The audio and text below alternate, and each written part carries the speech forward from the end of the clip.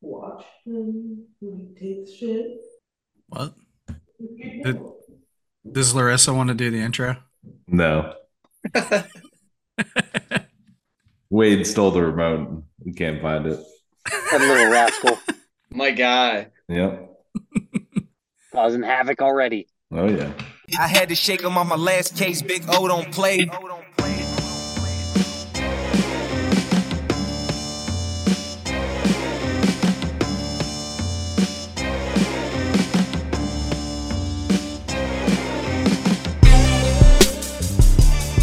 All right, guys, welcome back to another episode of the Muskie Hunks podcast. I'm one of your, looks like 5 hosts this evening, Ryan Reed. We have 4 other hunkies on the phone tonight, and we do not have a special guest. This is a hunks only Fins podcast tonight. So looking forward to a little roundtable discussion with the boys. Before we get started, who do we have on the line here? We're going to go with, I feel like I haven't seen you in a while, buddy. We're going to go to Mr. Nick Fiesler. Good morning. Nice to see you guys. Good morning. Good morning. Where are you at right now? I mean, everybody listens to this in the morning, so. Oh, that's true. Maybe that's fair. Morning. I like that. True. That's a good approach. You're still coming to us from a rap video. Oh, yeah. Somewhere in your basement. There's a ladder there. It's almost ready for paint. I see progress. Oh, yeah. You've been a busy boy over there. Slowly. It's good to see your smiling face. We also have on the phone tonight Mr. Donnie Swanky Swink. Just call me John Cena tonight, boys. Why is that? Because you can't see me. Oh, jeez. Yeah, we got a black screen on the Swingster tonight. It's no bueno on the camera. Yeah, I don't know. You'd think the IT guy could have walked me through fixing this, but Yeah, I thought he was going to remote access your computer and hasn't happened it was yet. all cleared up. I just spent the last hour and a half at my local watering hole with my wife and Dano, so there's no IT work to be had right now. Come on. Yeah, I gotta say, you look a little tuned up. I can see it in your droopy eyes. I'm a little tuned up. I'm good. I'm good. Dialed in. I had a nice, That was pleasant all. dinner, and I was enjoying some fine Blockhouse pumpkin ale yet again. And I got a few of them sitting here, I might add. In So- reserve. Yeah. Who else do we have on the phone here? We got Nate Buddha Iron City Pine Town. Love the show. Love the show. Welcome back, buddy. How are you? I'm good. I'm glad you're enjoying those fine Iron City beer products. This, we didn't really, I don't know if we went in depth on this, but like the fact that I was calling Iron City just an absolute like ashtray of a beer. And this is like such a slap in the face whenever D looked at me across the table and was like, that's Iron City, right? And I'm like, it's just like, Nate's going to love this one. My contacts at Iron City told me they released that just special for you. Just to spite you. I got to say, I'm glad they did. That is a fine beer. See, is there still a Blockhouse at the point? Yeah, it's the oldest building in Allegheny County, Jag. Is it? Oh, I didn't know if it still existed. Wow. Someone's gonna fact check me. Actually, the tavern up in the West End is. I was gonna say, but it's in the city limits, so we'll count them both. That had to have been like reconstructed, though, wasn't it? No, that old lady was selling candy out of it. It's Really? been there for forever. They just had like all that steel mill and everything around it. All around it. Just a little lady in the middle. Selling candy. Just doing her thing. Yeah. We also have a hunk that appears to be on the road driving to pick up one's daughter, and that is Mr. Owen Seaman. And Actively seeking muskies. he's just out there driving around. Good evening, guys. Yeah. I'm on dad duty tonight. I got my beautiful middle daughter in the car with me as I pick her up from her band practice. So I'll be home in about 15 minutes. So I'll be switched over then. But for now, you got me in the car, guys. What is the nickname for your lab there? The Big O's lab. It's just the shop. Just I the don't have any shop, other right? nickname for it. Just It, down the shop. down the shop. We'll take that.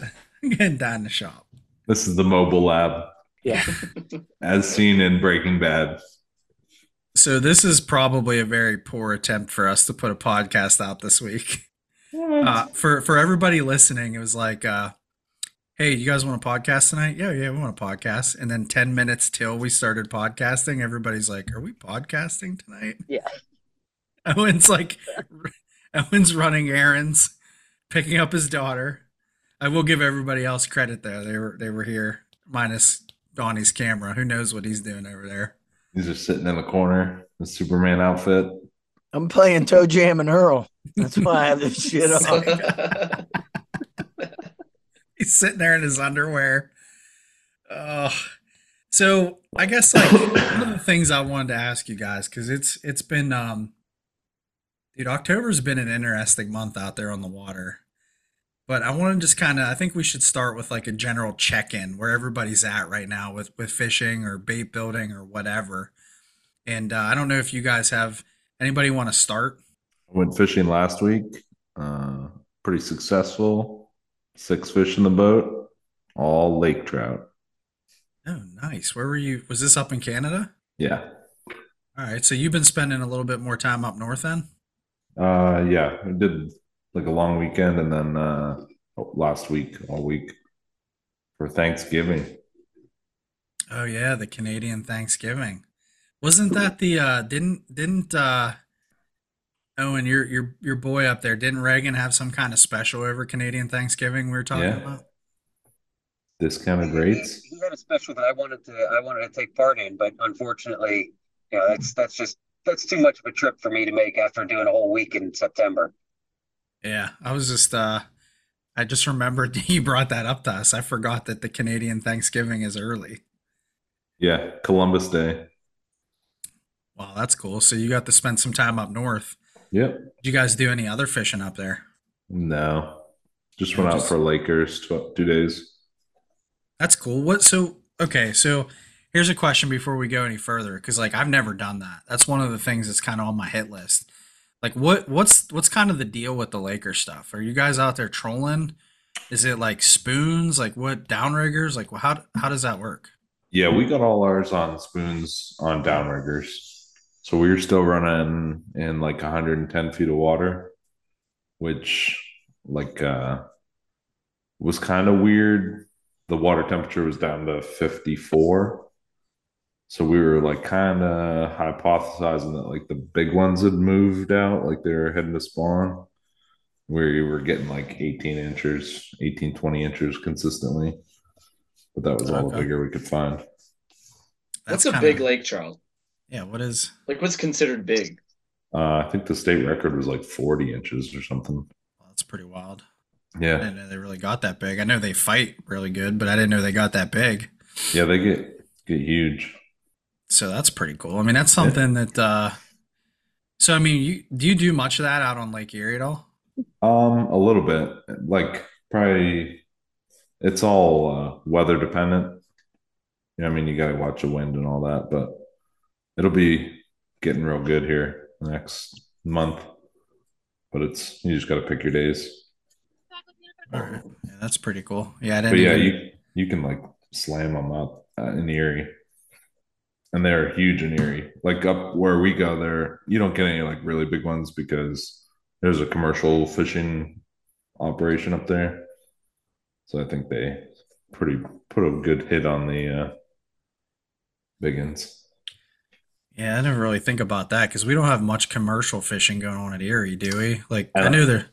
There is, but I don't think there's a lake trout fishery. It's mostly like walleye and perch, I would think, right? Because that's usually what I see on menus up there. Yeah, and I think they catch whitefish in Erie too. Okay. I think natural in Erie. they were like extirpated, and they've just recently documented natural reproduction in Erie. Again, they've been stocking them since like the 80s. Well, that's pretty wild. And they are getting natural reproduction. That's interesting. Yeah, I think they just documented it like the last 3 or 4 years. All right, that's cool. What else have you done? Any other fishing, Nicholas? I did get out with one of our loyal listeners, Chris Raz. Uh, Sorry. We'll bleep that out. we'll bleep that one. Yeah. And got a nice pike and a small muskie. Nice pikes. Yeah. Nice pikes. 36er. Was it an Emerson Nice Pike? Oh yeah. Was Chris using the fly and you using conventional gear or what? Yeah, that's what we did for a while, and then we gave up and trolled and caught both fish trolling. Attaboy. Give up. Pretty soon, Chris is going to be selling his fly rods on the Muskie flea market and picking up. I wonder if that's rods. the day I saw Chris. I meant to comment on that, and maybe I did. He posted something on Instagram a couple weeks ago, I feel like, of a trolling rod and a rod holder. That was you're it. right. You're right, Donnie. I saw that too. I was like, look at this dude. Yeah. This is And here it's Nick behind the scenes. Now it makes sense. So all right. That's good. You Chris guys will got soon be our new trolling correspondent. and 6 Next rods. resident trolling expert, huh? Yeah. Be like Nate Bud texting us on random Mondays when he's out there on the water. Like,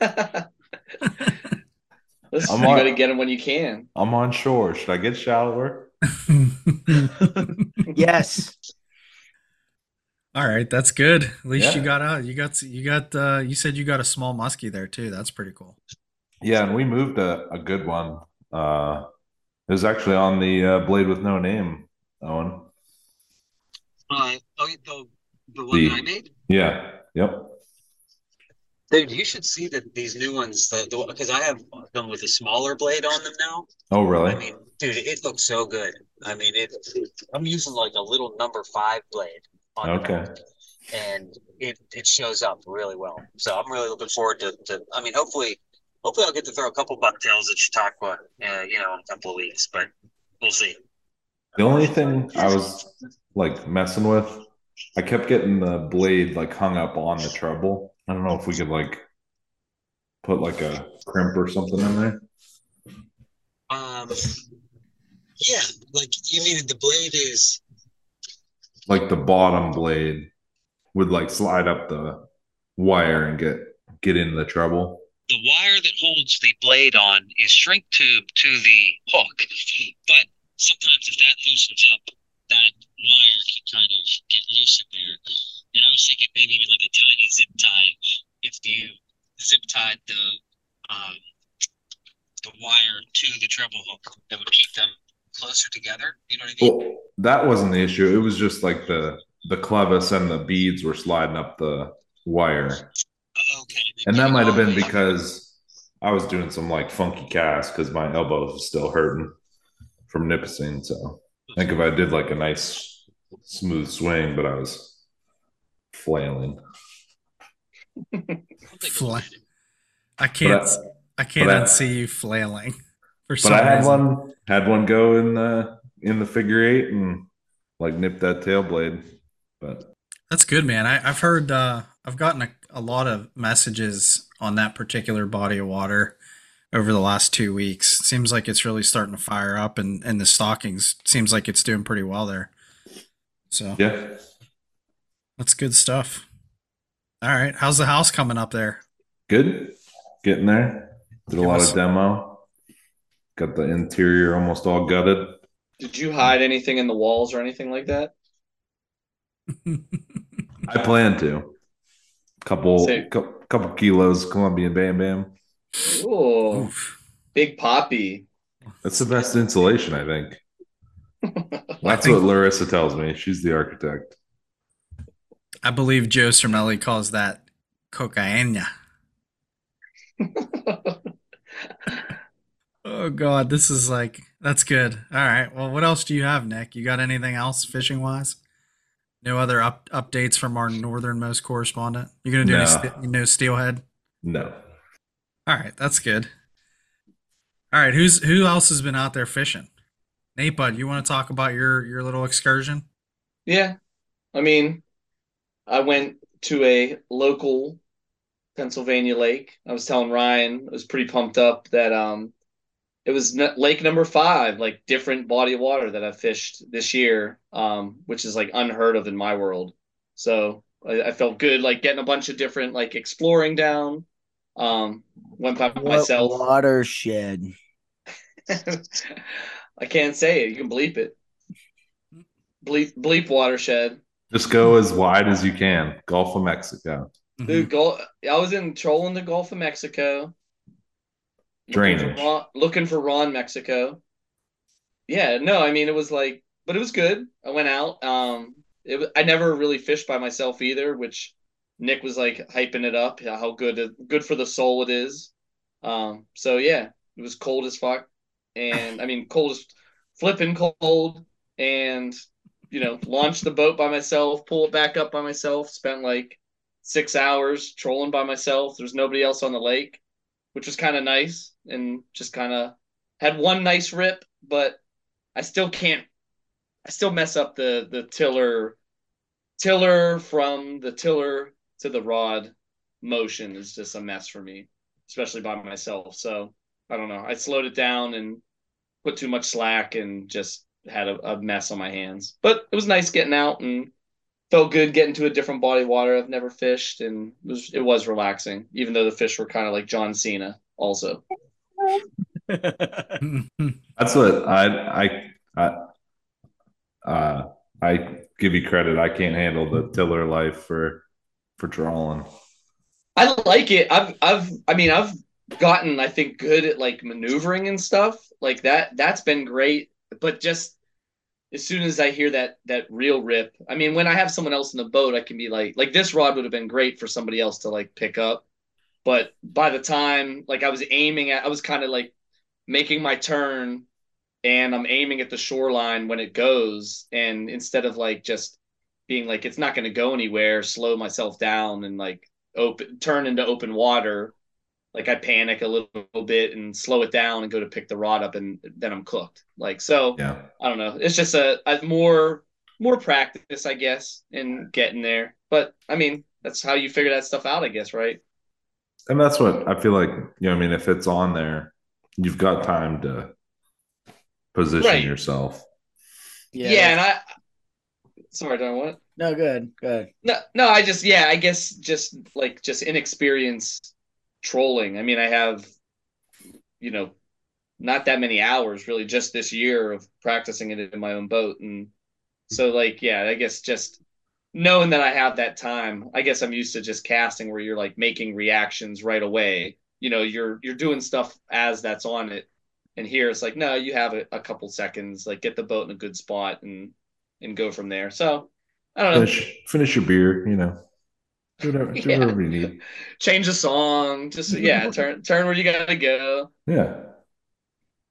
But flip the get comfortable. Grill, Yeah. But yeah, I mean, like it was nice though. I mean, for real, just getting out on Mondays and just, I mean, there was not a soul on that lake, and that was kind of crazy, but it was nice. And I don't know, a lot of time to myself just to think about life, why I'm even out here, all these regrets, all sorts of stuff. It was good. I understand. I will say that you're questioning usually every decision you've made in your life that led you to that point. Right, that's what you told me in the morning. How did I end up here today? I said, this places I could be in the world. This is by far one of the most questionable things I've done lately, and from a guy who does lots of questionable things, this is, that says a lot. But yeah, I don't know. That's musky fishing, I guess. That is the one thing when I do go by myself, I feel like I never put like a hard long day in. It's usually I'm the complete opposite. Oh, really? That's when I fish. I feel you go like on the death march by yourself. Because I don't know. Like, I love fishing with other people, but like as soon as I'm fishing with somebody else, most of the time it becomes like more, I don't know, more like fun, more like hanging out with your buddy. Like when I'm by myself, and it's like, then it's just nothing but me and the fish, and like I'm never more in the zone, I feel like, than when I'm like that. Like, and I could go all day and all night, and I don't have to worry about anybody else, anything. Like, I don't know. That's when I go the hardest. This is like something that we've talked about a little bit. Like, I know, Donnie, we've talked about it. Like, there's also when you have somebody else in the boat with you, there's like a little bit of pressure to get them fish, right? Like, Mm-hmm. and that's, dude, when you're out there by yourself, like all of that is gone. There is nothing but you and what you're trying to accomplish. And I think there's a lot to that. Like, there's a specific comfort of you just, it just being you out there. You know, Oh, yeah. there's nothing else. Nobody's gonna be like, why are you running, wire line and doing, all kinds of Right. goofy shit. You can do Why whatever you don't we? want. Anything. It's just like sometimes, a lot of that is good too. Don't get me wrong. There's a lot of benefits to fishing with other people and bouncing ideas off of each other and everything. We get caught up in our ways a lot. I might go out and start doing the same thing that I've been doing that hasn't been working or whatever. And I go out and Nate comes with me and says, "Hey, let's try this." And we, have success. There's definitely something to that, but I don't know.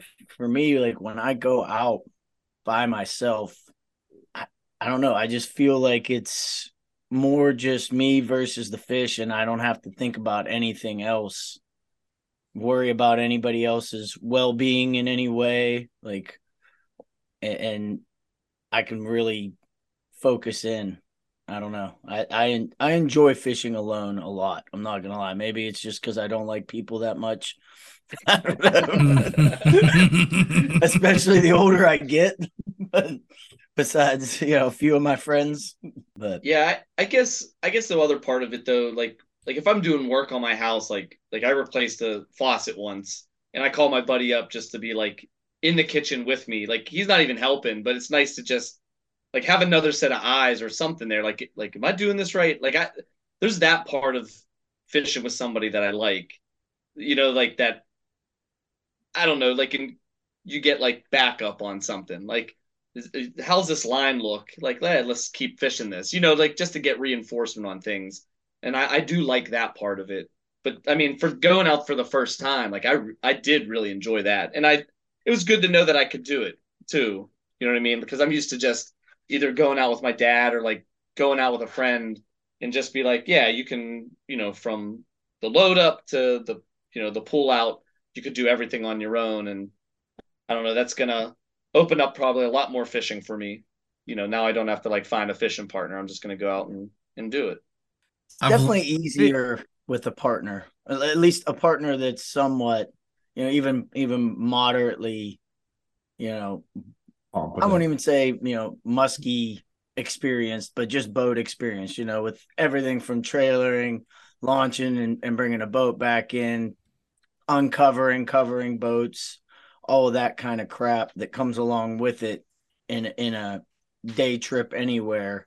Having somebody with you, there's a lot of benefits, and I would say efficiency to more time on the water, things like that. With fishing with somebody as well, but and obviously it can be a lot more fun to laugh and joke around and just have fun with your buddy on the boat for sure. But I don't know. I do like that occasionally just getting out by myself and not having to think about anyone else. Usually on those days, I go to a body of water that my phone doesn't work either. And I go full into it. Just leave the phone in the car. Yep. I've No, learned. Go what ahead, was that? Nader. No, go No, ahead. I was just say the only thing that I mean, when I was pulling the boat out, I had a hell of a time, and the wind started to pick up. It was like drifting. I was like, oh, this is no problem. I'll just tie it off.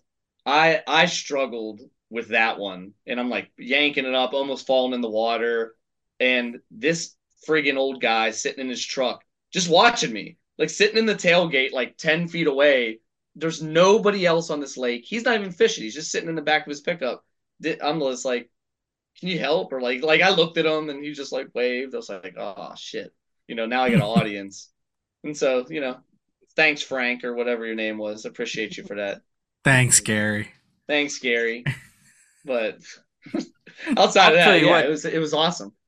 some of the most memorable, I mean, in 2018 and 2019, I did those trips to Nipissing by myself. And I mean, some of the most memorable, especially the 2018 trip, was one of the most memorable trips of my life because kind of, I got to spend all that time alone, and I was like in a place in my life where I just completely changed my career path. I went out on my own, my practice wise. I was just in a total like new space in my life. And I got a week to go up there and just kind of melt my brain with muskies in a way, just kind of like just completely absorb myself in fishing by myself, not like you said, not having to worry about anyone else's bullshit.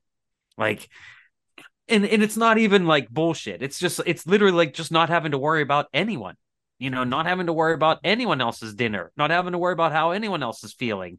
Like just like how you go out there and just be able to just do it on your own.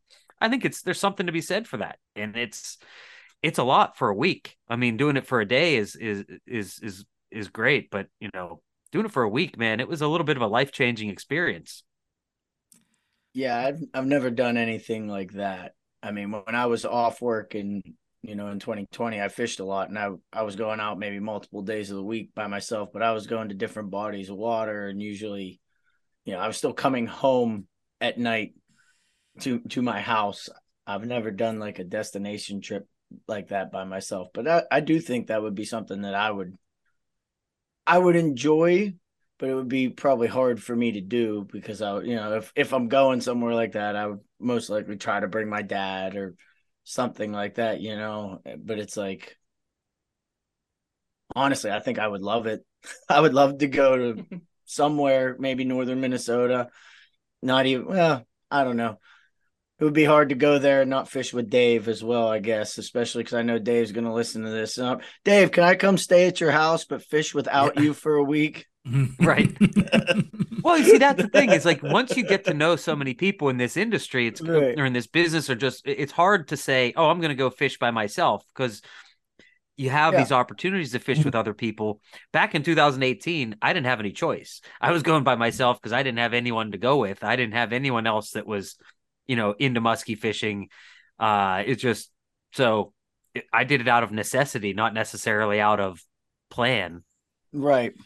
I gotta say, I've learned something about myself this year because buying the boat, like I had really anticipated fishing alone a lot this year. Like that was one of the things I wanted to do was be able to get out there and spend some time and learn. So my wife tells me that I never stop talking from the moment I wake up in the morning until the moment she falls asleep at night. I never stop talking. And one of the things I've learned about myself, dude, is I can't be alone.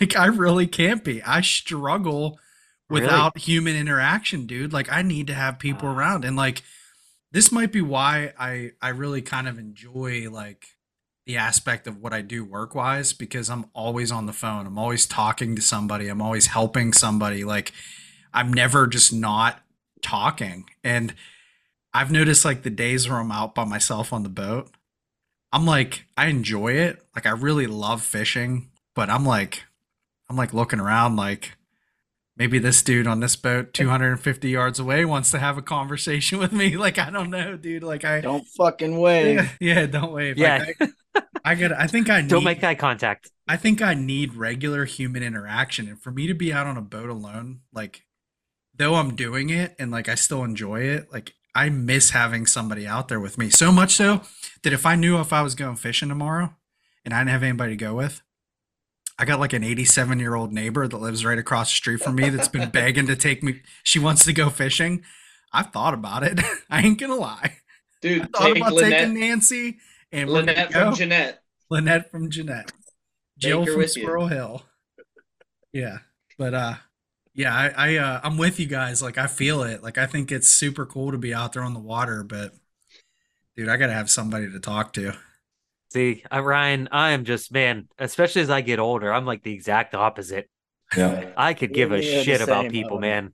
I could sit in silence for hours on end and it not be uncomfortable. Like it just doesn't bother me. I can be in my own head and I listen to so much shit, all the time. I keep myself busy, man. That's like the my dream scenario was like that first week of COVID I still had to like go to all my sites and stuff where there were like remote little systems and check on them. Nobody on the road, nobody anywhere. It was amazing. See, Just, Oh yeah, that was great. that was oh, it was great, so right? good. Then I found myself sitting in an office. I was one of 3 people allowed in this office, an office that, by the way, can hold 400 people. And there was 3 of us in there, and I was by myself, and it was dead quiet. And I'm like, this freaking sucks, dude. Like, it sucked. I hated it so bad.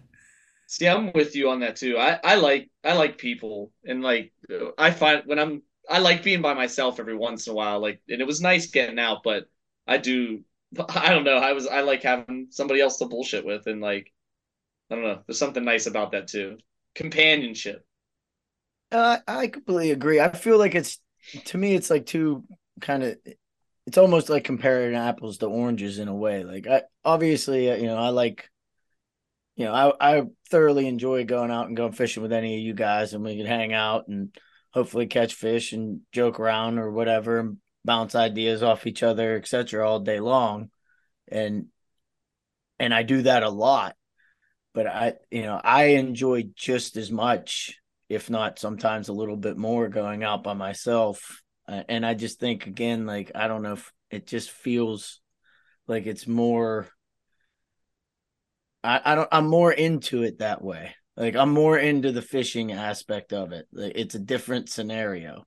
Whereas if somebody's with me, I'm trying, or not trying to, but I am enjoying the company of whoever I'm with, most likely as well. And I'm not just focused on fishing. Not necessarily that I'm not, but it's a different level of focus when I'm out by myself, because I'm not paying attention to anything else but fishing at all. Yeah. I mean, I hear And it. you get to be more focused. I mean, especially if you're just going to go out and troll, you can be more focused in trolling your 3 rods as opposed to having to deal with 6 and what someone else wants to run, and yada yada yada. You get to pick your program and just say, listen, this is what I'm doing, and go with it. Right. Or even like, I mean, truthfully, like, again, when I'm talking about like fishing by myself, like, I like to cast and I like to troll. And I like to do those things, you know, a lot of times bounce back and forth between those things throughout a day. That's a lot harder to do when I have another person on my boat and a 6-rod spread, and Ryan Reed showed up with 8 buckets of bait, 6 planos, a Mhm. fucking Yeti cooler. and, Yeah. and there's nothing wrong with that, but it's like, I don't know, you get more kind of locked into what you're doing, I feel like. And again, when I'm by myself, I just feel like I can be more in tune with, all right, this is happening now. I want to do this. Like, okay, the trolling bite ain't working. I've been at this for a few hours. I'm going to pull it and cast. Yeah. And You it's don't have not that pressure to a like justify it to 45-minute somebody else. ordeal. It's not trying to talk the person in the boat next to me into buying into that same idea. It's just, this is what I want to do now. I'm going to do it. And you also Again, don't have to explain why you're not catching fish. Like, that as well. when you have someone on the boat, you're kind of like trying to justify, well, these spots, like, this is why we're fishing these spots. Like, if you're by yourself, you just go do it. Like, you don't have Yeah. to answer to anyone as to why you're doing something. I That's guess what with like Larissa always gives me a hard time because we'll be like, "Oh, we're gonna check out this spot," and it's usually trash. And she's like, "Why do we even stop here?" Rah, rah, rah. And I was like, "Well, now we know."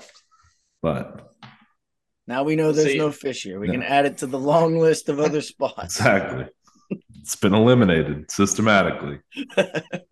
and I guess with technology too, it's not like you're ever really by yourself. Because when I went through a foot of water and then hung up all my lines trolling, I was texting Nick, and sent in. He couldn't help me clear the lines, but he was still there with me, kind of. Was I there feel with like in spirit? I love this though, because this kind of speaks to like I was talking earlier in the month. I put a post out there talking about like getting help from your team, right? Like, you have a group of friends that are involved in musky fishing, and sometimes these guys are like helping you or cheering you on, and they're not on the boat with you. Like, that's the prime example of it. Like, you're getting text messages and regardless of not being like Nick not being able to help you clear the spread there, like, like you're still getting help and advice, and you can still use the phone to do that when you're out there when you feel like you need it. Or you can just go full on swinky and just immerse yourself in the suck. That's There's what been a lot of that this year. A lot of immersion. Drowning in suck. Yeah. I'm in it up to my ears. it was entertaining when I was lake trout fishing up in Canada. It's like middle of nowhere. You're probably like 10 miles from town or something like that. And it used to be like as soon as you even like left town, you lost cell phone service. Now it's just like I just got Navionics up on my phone, using that for keeping on the structure, and it's like you're just not. There's no isolation anymore. No, there's no escaping it, no matter what. Yeah, you can just see like the cell phone towers blinking in the distance, and Well, that was interesting that to hear that Eagle Lake is actually that remote still, where there's not no service, good cell service. Yeah, like Kyle was saying, because even on Nipissing, you can pretty much get there's not really much in the way of dead spots. I mean, every once in a while there's something small, but it's not like you're out of touch with reality. I think I have better service there than I do in my living room. Really? It's ridiculous. I thought I was going to be off the grid. I was getting work calls all week. Crazy. Yeah. Dude, that's the other thing that blows my mind too, because I've been out on the middle of Lake Erie and have had cell service. Like the middle of St. Clair, I'm sending pictures to people from like the middle of St. Clair, like literally the border between US and Canada. I remember when I was like younger, it was like you literally like lost sight of shore, you didn't have cell phone service. And now it's like pretty much all the way across the lake. It's wild. I was gonna say, even at Nipissing, not that long ago, I mean, just 10 years ago, we used to have to stand on top of the big rock behind the cottage just to call home. Yeah. Otherwise you didn't have anything. I mean, and that was in the South Shore, which is way more developed than the West Arm and stuff. And now, like out there, which seems way more in the wild, you can text from anywhere. It's a blessing and a curse. It really is. So while we're on this topic, I'm trying to get everybody's update here. Nick's been out lake trout fishing. Nate Bud's been out scouring local lakes here. Donnie, can we just talk about your season for a minute, or is this not allowed? I mean, there's not a whole lot to talk about. So you've alluded to having a rough year, and I think some of this is because you just really haven't fished that much. Having the baby there and family commitments and things, dude, that struggle is real. And I know like all of you guys can attest to that. So I guess let me ask you this, because I know it sounds like you've been fairly frustrated, and I didn't want to skirt this. I want to go directly into this thing. Oh, we're going into this. We're going into this because we're doing this. Head first. Because it's easy for us to get frustrated at whatever it is, like whether it's the amount of time on the water, and all of us know it. Anybody that knows you knows you're a good stick. Like you put fish in the boat, like all the bump and sub stuff aside, like all that crap. Like you're a good fisherman. You've taught me a lot. I can speak for that personally. But like what happens when you have a year where you don't get out on the water as much as you'd like, or the days that you have, because this is another thing that happens to us as muskie fishermen. We work 40 plus hours a week. Sometimes you're just kind of relegated to like Saturday, Sunday type deal. Like you've had some rough weather days out there too this year. So why don't you kind of give us an update? Like how are you doing? Number one. And how are you doing? Huh? How are you handling your season right now? Well, yeah, I mean, look, we all know what muskie fishing is, right? And I joke around a lot, but I also, some of it does come from a bit of seriousness at the same time, So am I a bit frustrated? Yes. Am I frustrated at what muskie fishing is? No. I know what I signed up for. We all know what the odds are, especially when you're going out with limited time. Weekend warriors at the, you know, at the mercy of the forecast, all of the above. I think if we're really gonna dive into where, well, I guess we could start with saying it's been a rough year for me. I had a couple trips. I took off a week early in the spring when Dave came to PA. We spent a week up at Tuning right up to the spring fling. Hope to get Dave in Minnesota on some PA fish. We spent a whole week out there. As per the usual, a big cold front hit that week. And we struggled. We only hooked a handful of fish. We landed one like 30, and then on the last day, Dave was actually out with Josh. I was fishing by myself, and I did, manage to put a like a 45-incher in the boat. But that was it. And I mean, that was a week's worth of fishing. So and a few lost fish. When you're going to a place like Tuning in the spring, obviously you're hoping for a lot more action than that, but you get what you get. And then, I've past that. Obviously, we already talked about the Nipissing trip, which was also a bit of a struggle. Same kind of scenario. The weather kind of beat you down, as well as, a few weekend trips of my own that just didn't really seem to pan out. Ryan and you and I had that other day at the Chautauqua tournament in June. I mean, that's the last muskie I caught, was that day, those two fish on the boat. Last time I even was involved in a muskie being hooked. I haven't been out a ton, but I've been out enough that I would like to think between now and then it should have earned me a couple more fish on at least a better year. Especially because a few of those days were with guides as well. So, I mean, I guess I say all that to say, look, that's muskie fishing, right? We all know that. It's a grind.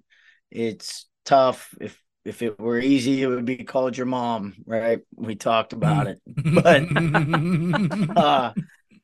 all that being said, like, it gets to a point where, I don't know, for me, I just start to question, I don't know, like you said, I mean, I don't say this in a way to sound like, certainly not in a way to sound like it's bragging, because it is not meant like that at all. But I have caught some fish throughout my time muskie fishing.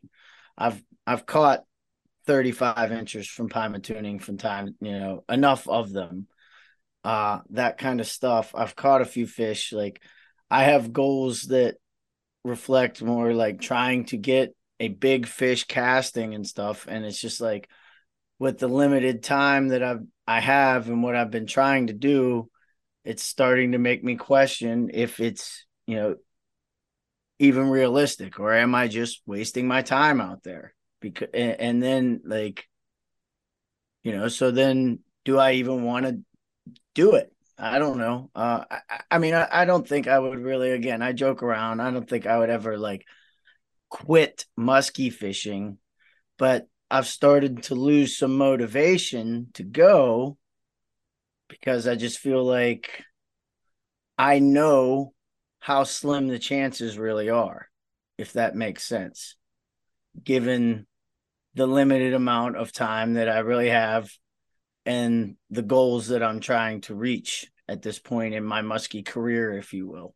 Yeah, and I think so. This is the reason. I wasn't trying to put you on the spot or anything, but this is like, think about this, dude. We all go through struggles. Like, every single one of us. There's people out there right now that are going through struggles. Like, this is important for our podcast to show people, like, we all go through these struggles. Like, these are the things we feel when things aren't going right, or we don't have the time to get out there, because that in itself is frustrating, dude. It is.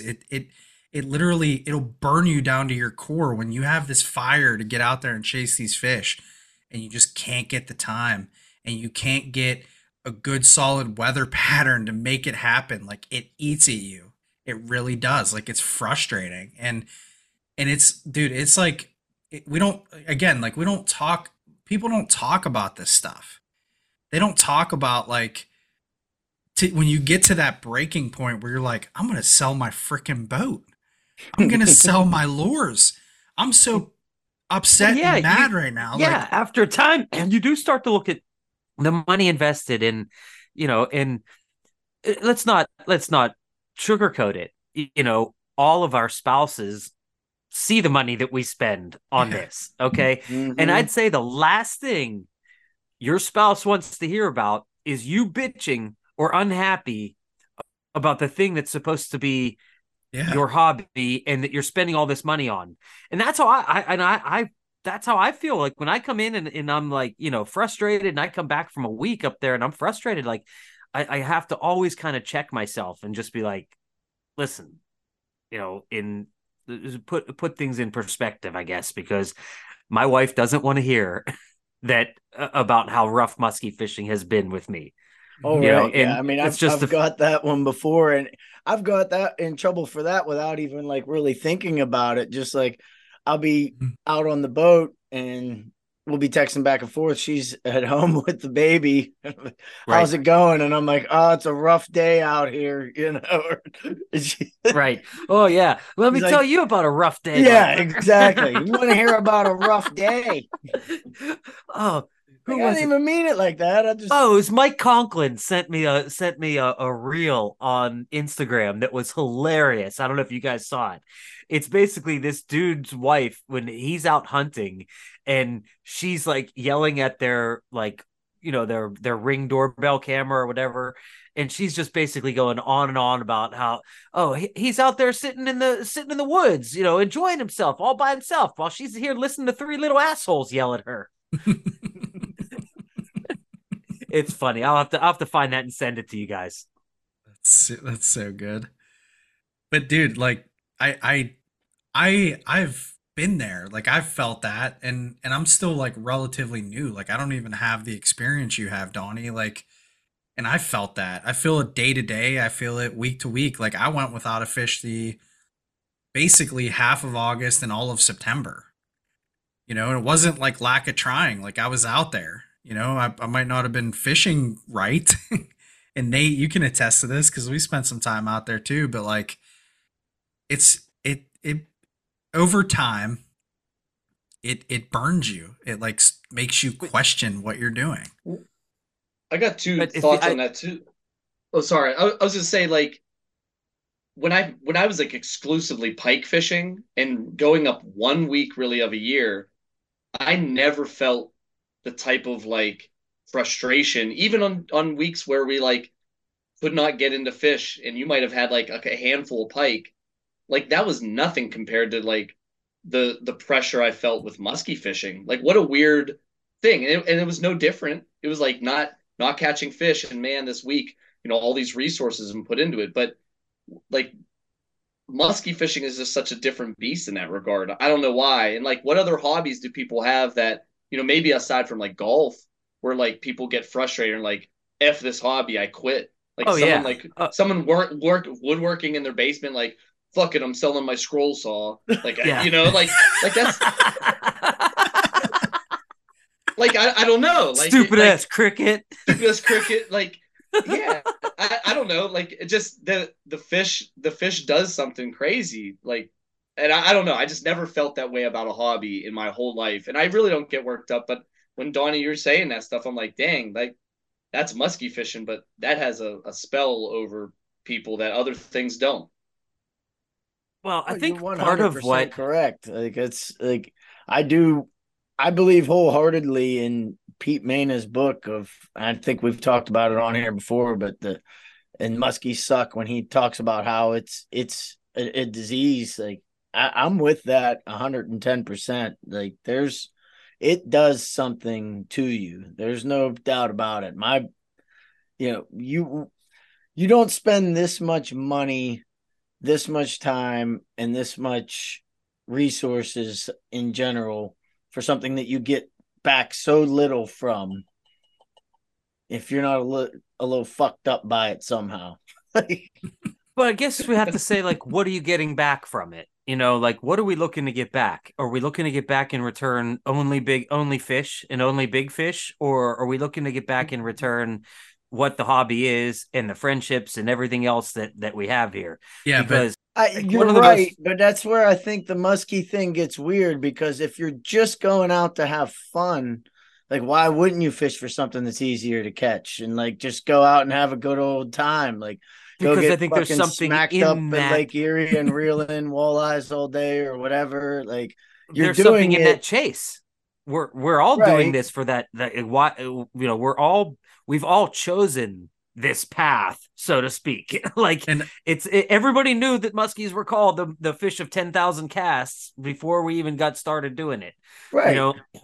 So I think part of it is that chase. And I think I would look at it, and this is just again me.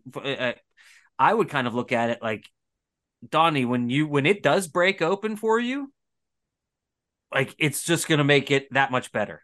Like because you can't have ups without downs, and the lower your downs, the greater, the better your ups are going to feel. So this is a down point. Everyone has down points. If everyone could do it, and if it was easy, as we said, it'd be called your mom. Like it's not easy. It's hard. Donnie, when it breaks open for you, man, the floodgates are gonna open, and all this talk of this year is gonna be in the rear view mirror. That's kind of the way I look at it, because that's the way the law of averages work out when you fish as much as you do and you do the right things as much as you do, and it's gonna be all that much better. I always think of it as like I've gone fishing for almost everything you can fish for in Pennsylvania, and I've gotten skunked fishing for all of that. I don't like eating fish, so might as well go get skunked fishing for muskies. I'm not going to keep them anyway. Worst case, you're out for a boat ride. That's part of it too. I love that Owen was taking the positive side of this thing too. Like we're talking about building friendships and like having fun and enjoying like all that stuff is true and it's accurate. But like, let's be honest, like we're out there spending time to catch fish. Like I don't care what anybody says.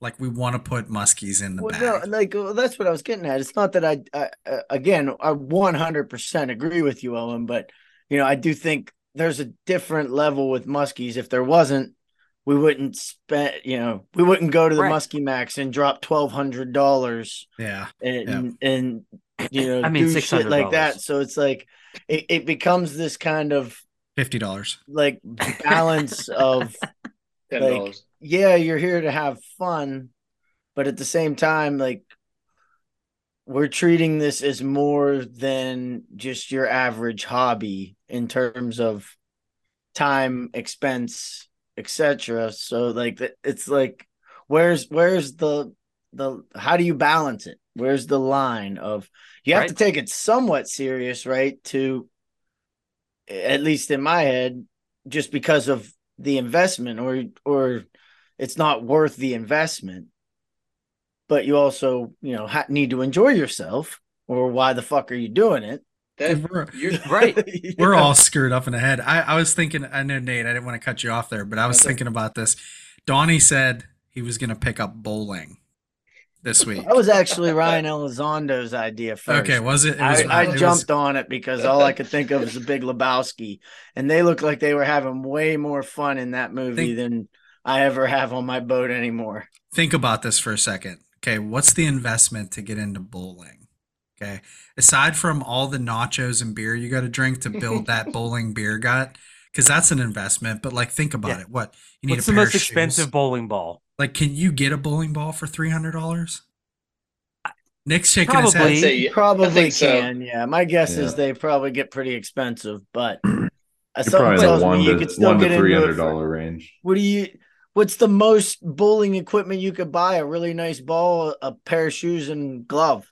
And a bag to how much money ball. could you possibly spend? In a towel. Exactly. You need a good towel. Imagine a Impala.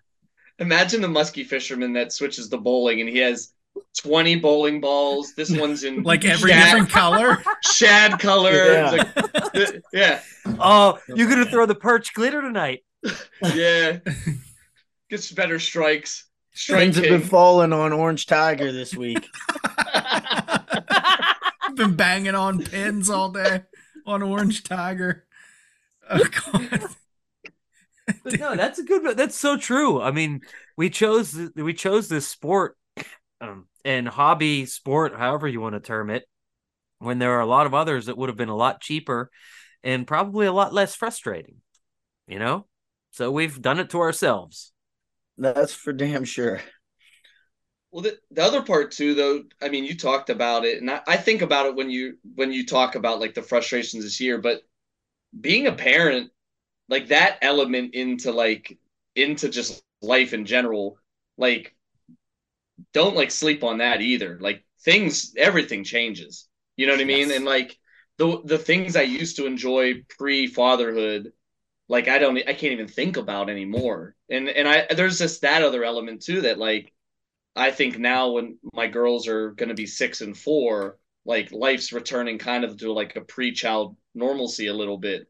But I mean, you're in the thick of it with Yeah, your that's a baby. great point, Nate, because it can make those hard days worse when you're not catching fish, when you're struggling, thinking, you know what, maybe I should have just stayed at home and been with my kid and made my wife happy, and had I get that. That is totally true, man. I You mean, guys can't see me right now, but I'm nodding right along because that is yeah, I mean, definitely a because that's an factor. aspect of life These that you can't put like into really words. right. Well, Two and if years you go, ago, I did it, it wasn't a big deal uh to be gone all day.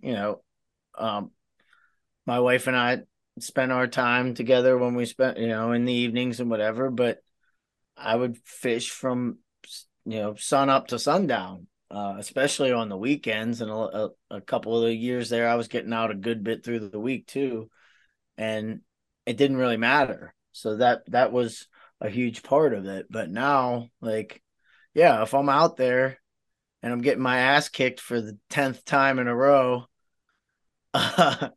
and I know that my wife's pissed off at me because I'm out here anyway, Right. and it's just like, what the hell are you doing out here, Donnie? That's what we were. I don't know if that was before or after we hit record, but what we were saying, I was saying that to Nate Budd earlier, when you just start questioning every decision in your life that led you to that point, how you got here right now.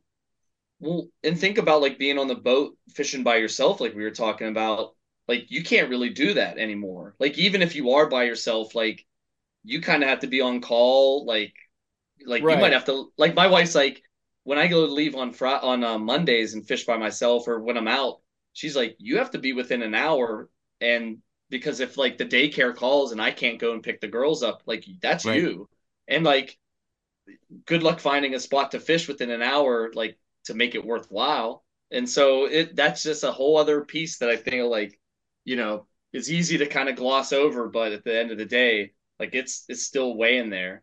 Yeah, I mean that's definitely a factor. Even just like, in the summer in years past, like even when I was working, I would have been getting off work and a couple days a week, I would have thrown my boat in on the river or shot up to Arthur on a Friday and fished till, a couple hours after dark even or whatever. But, I haven't done that. I just don't.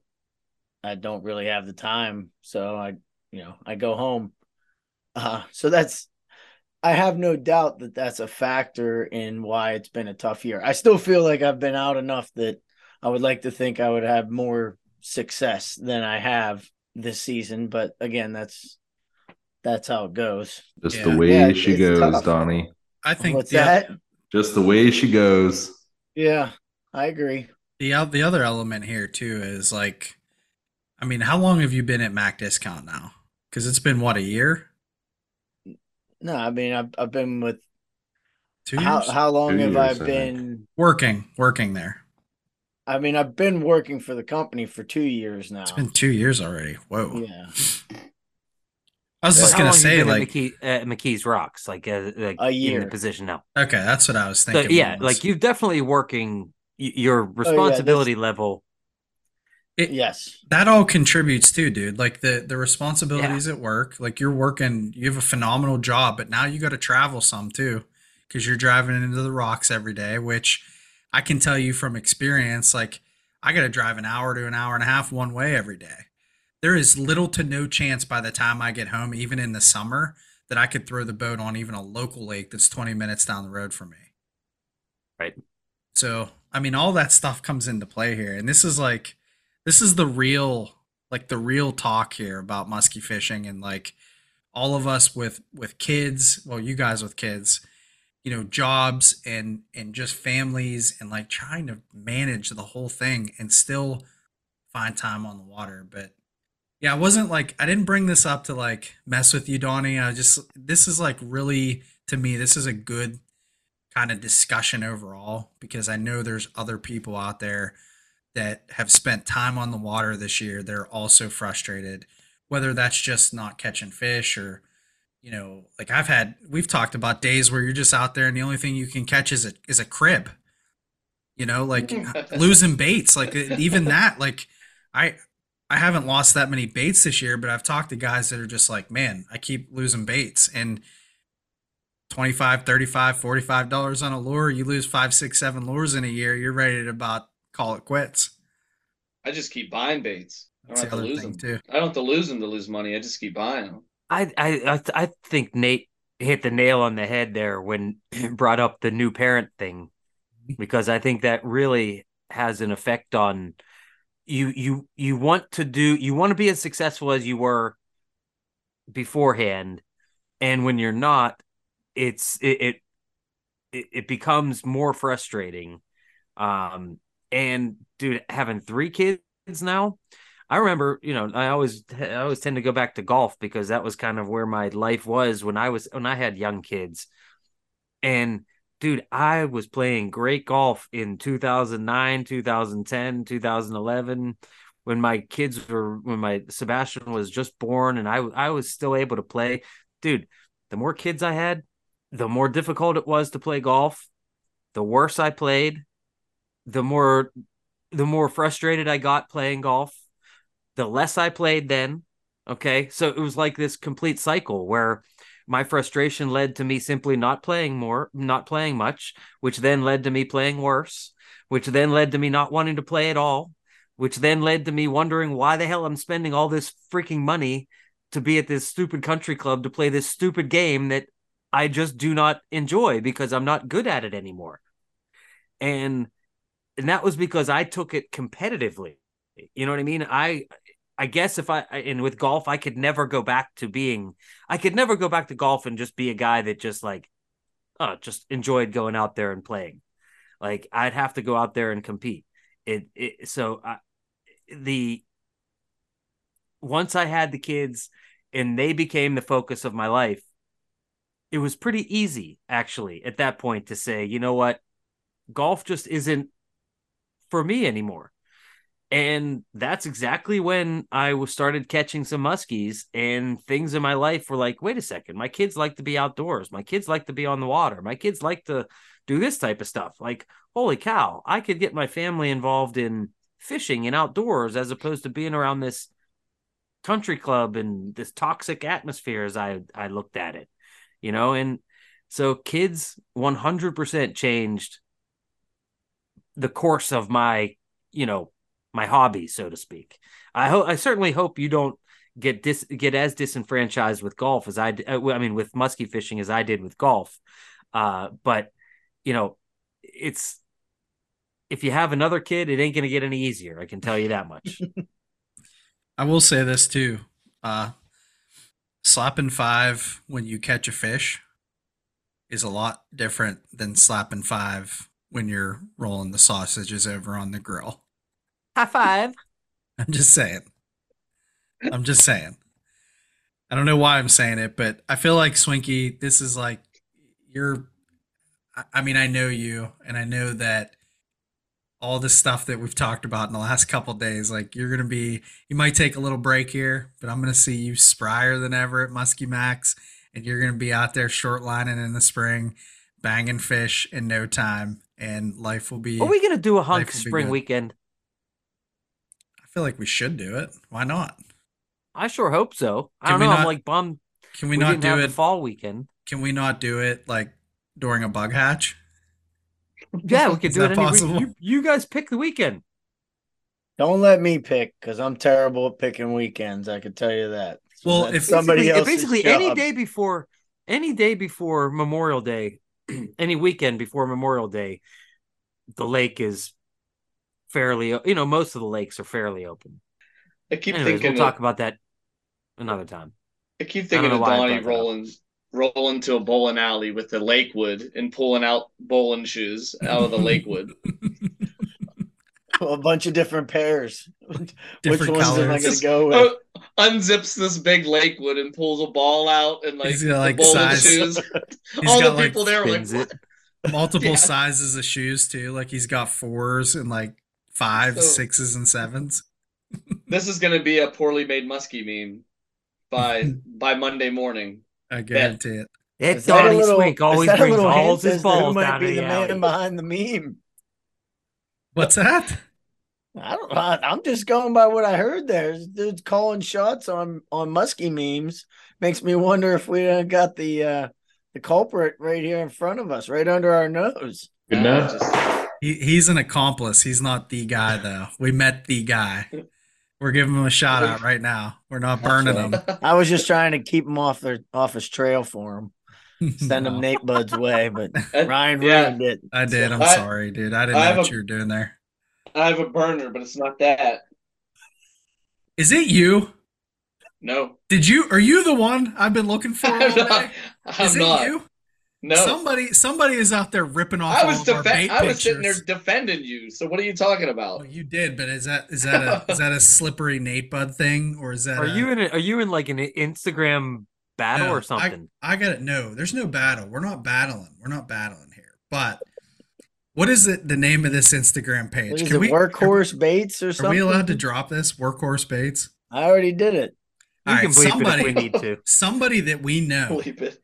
is ripping off pictures of our fishing lures. And if you go out to Instagram, Workhorse Baits, and I don't know who it is, and I'm looking at the pictures here to make sure it's not any of Yin's. But I there's can tell you pictures. somebody posted my famous meatball on there. I don't know who the fuck I it know. is.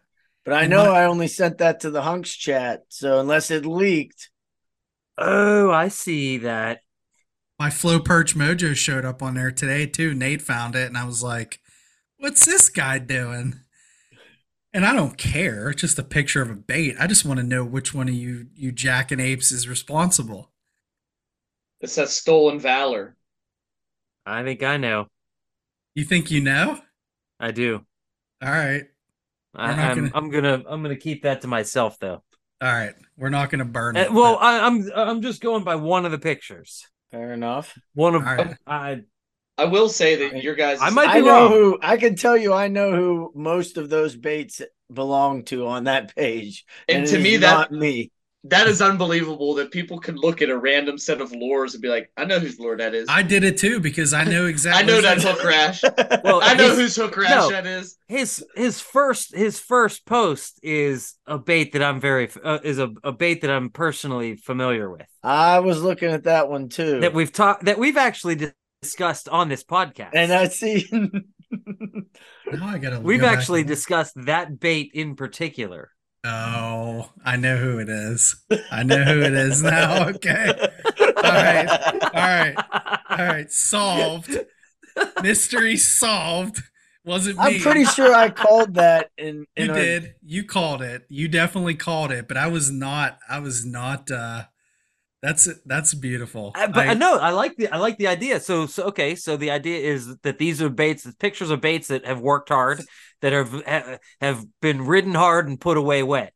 This is. I mean, it's a great. I was just like, how did I literally posted that mojo, and it was like. It wasn't that long after it popped up there, and like Nate was like, "Check this out," and I'm like, "What the frick, dude?" I was real shitty about it. I was walking around downtown. And he like replied, Who's he's this like, jagoff? he's like, "What? Hey, You're not my even gonna fictions. give Ryan Reed credit for this? His bait? You're not even gonna give?" And I'm like, "Just delete it, dude. Delete it. I don't want any trouble. Like I'm over here, like no more enemies, please." I was downtown looking for a fight, and I saw it, and I was like, "What the tarnation?" Yeah. All right, that's mystery solved. If only I knew who this person was, I could send them a picture of my favorite boss shag, because I feel like old Joe should be on that wall somewhere. Is that the one that lays with the lady of the lake? Yeah. There's Final resting photographic place on evidence of them though. Tuttle Island stump. We're gonna get him back someday. We're gonna was get him great. back. Oh, and I gotta because let me just say that all happened organically because I didn't even see that I didn't even see that post until right now, and I looked it up and I'm like, wait a second, I recognize beautiful. a couple of those. I literally, and we had Charlie going earlier too, because I was like, I know that Wiley. I've seen that Wiley before. I know that bait. Like, I looked right at it, and immediately I was like, that's Charlie's freaking Wiley. How did it get on there? And it's not the only one that's his too. There's at least one or two. That Matlock's his too, isn't it? Yeah. That's crazy that you guys know that. Yeah. Especially when you think about how many baits we all own. Oh yeah. Yes. Like I'm Charlie thinking about probably owns like 2,500 baits, and I'm thinking about pick one of his baits off a random freaking Instagram page. I'm thinking about Ryan's friggin' tackle boxes on his boat.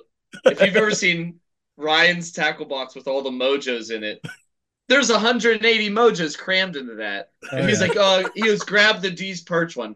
Bro, I don't know where that's at. There's 150 lures in here. So the fact that you're gonna have to give me some direction. Yeah, the fact that like people Mac discount. Yeah, it's gonna be like row EE 204. Right. E cell 4. Yeah, people possess lure lures number like 1268. Like, oh, that's his lure. That's Ryan's lure. I've seen it. I know that's his. I've seen it. Oh God, that was so good. Now I can like laugh about it, and I wasn't even mad. And Nate can attest to this. I wasn't mad about it. I was just like, how did it get there? And then I started looking, and I'm like, you got to be kidding me! It's got to be somebody. I was mad for both of us. You were mad. You were upset, and I was like, I'm just don't go to war, Nate, bud. It's fine. It's a beautiful thing. But we're just gonna leave it as a mystery for our listeners because we have not revealed it. So let's give this go out to Workhorse Baits on Instagram and follow this because there's a couple legendary lures out there on that page right now. And I like the idea. Like find some baits that have obviously caught some fish, some workhorse baits, and show them off. While everyone shows the it, fanciest. Nate, why don't you plug one of your other burner accounts? Me? You have another burner account? No, I only have my personal one and Chasing Tails. But you have another one? I think I only have Chasing Tails. I don't know. You had both of them blocked. We're not allowed to have his family one. Oh, I got to tell you guys a story. I did have you blocked because you reminded me of what I call a something account with your Chasing Tails thing. When you JIMBO. I was with oh man, I want to tell you guys this, but I don't know if I can. I was with, and he's like, hey, have you gotten any like weird friend requests on Instagram? And I was like, what do you mean? And he's like, starts showing me.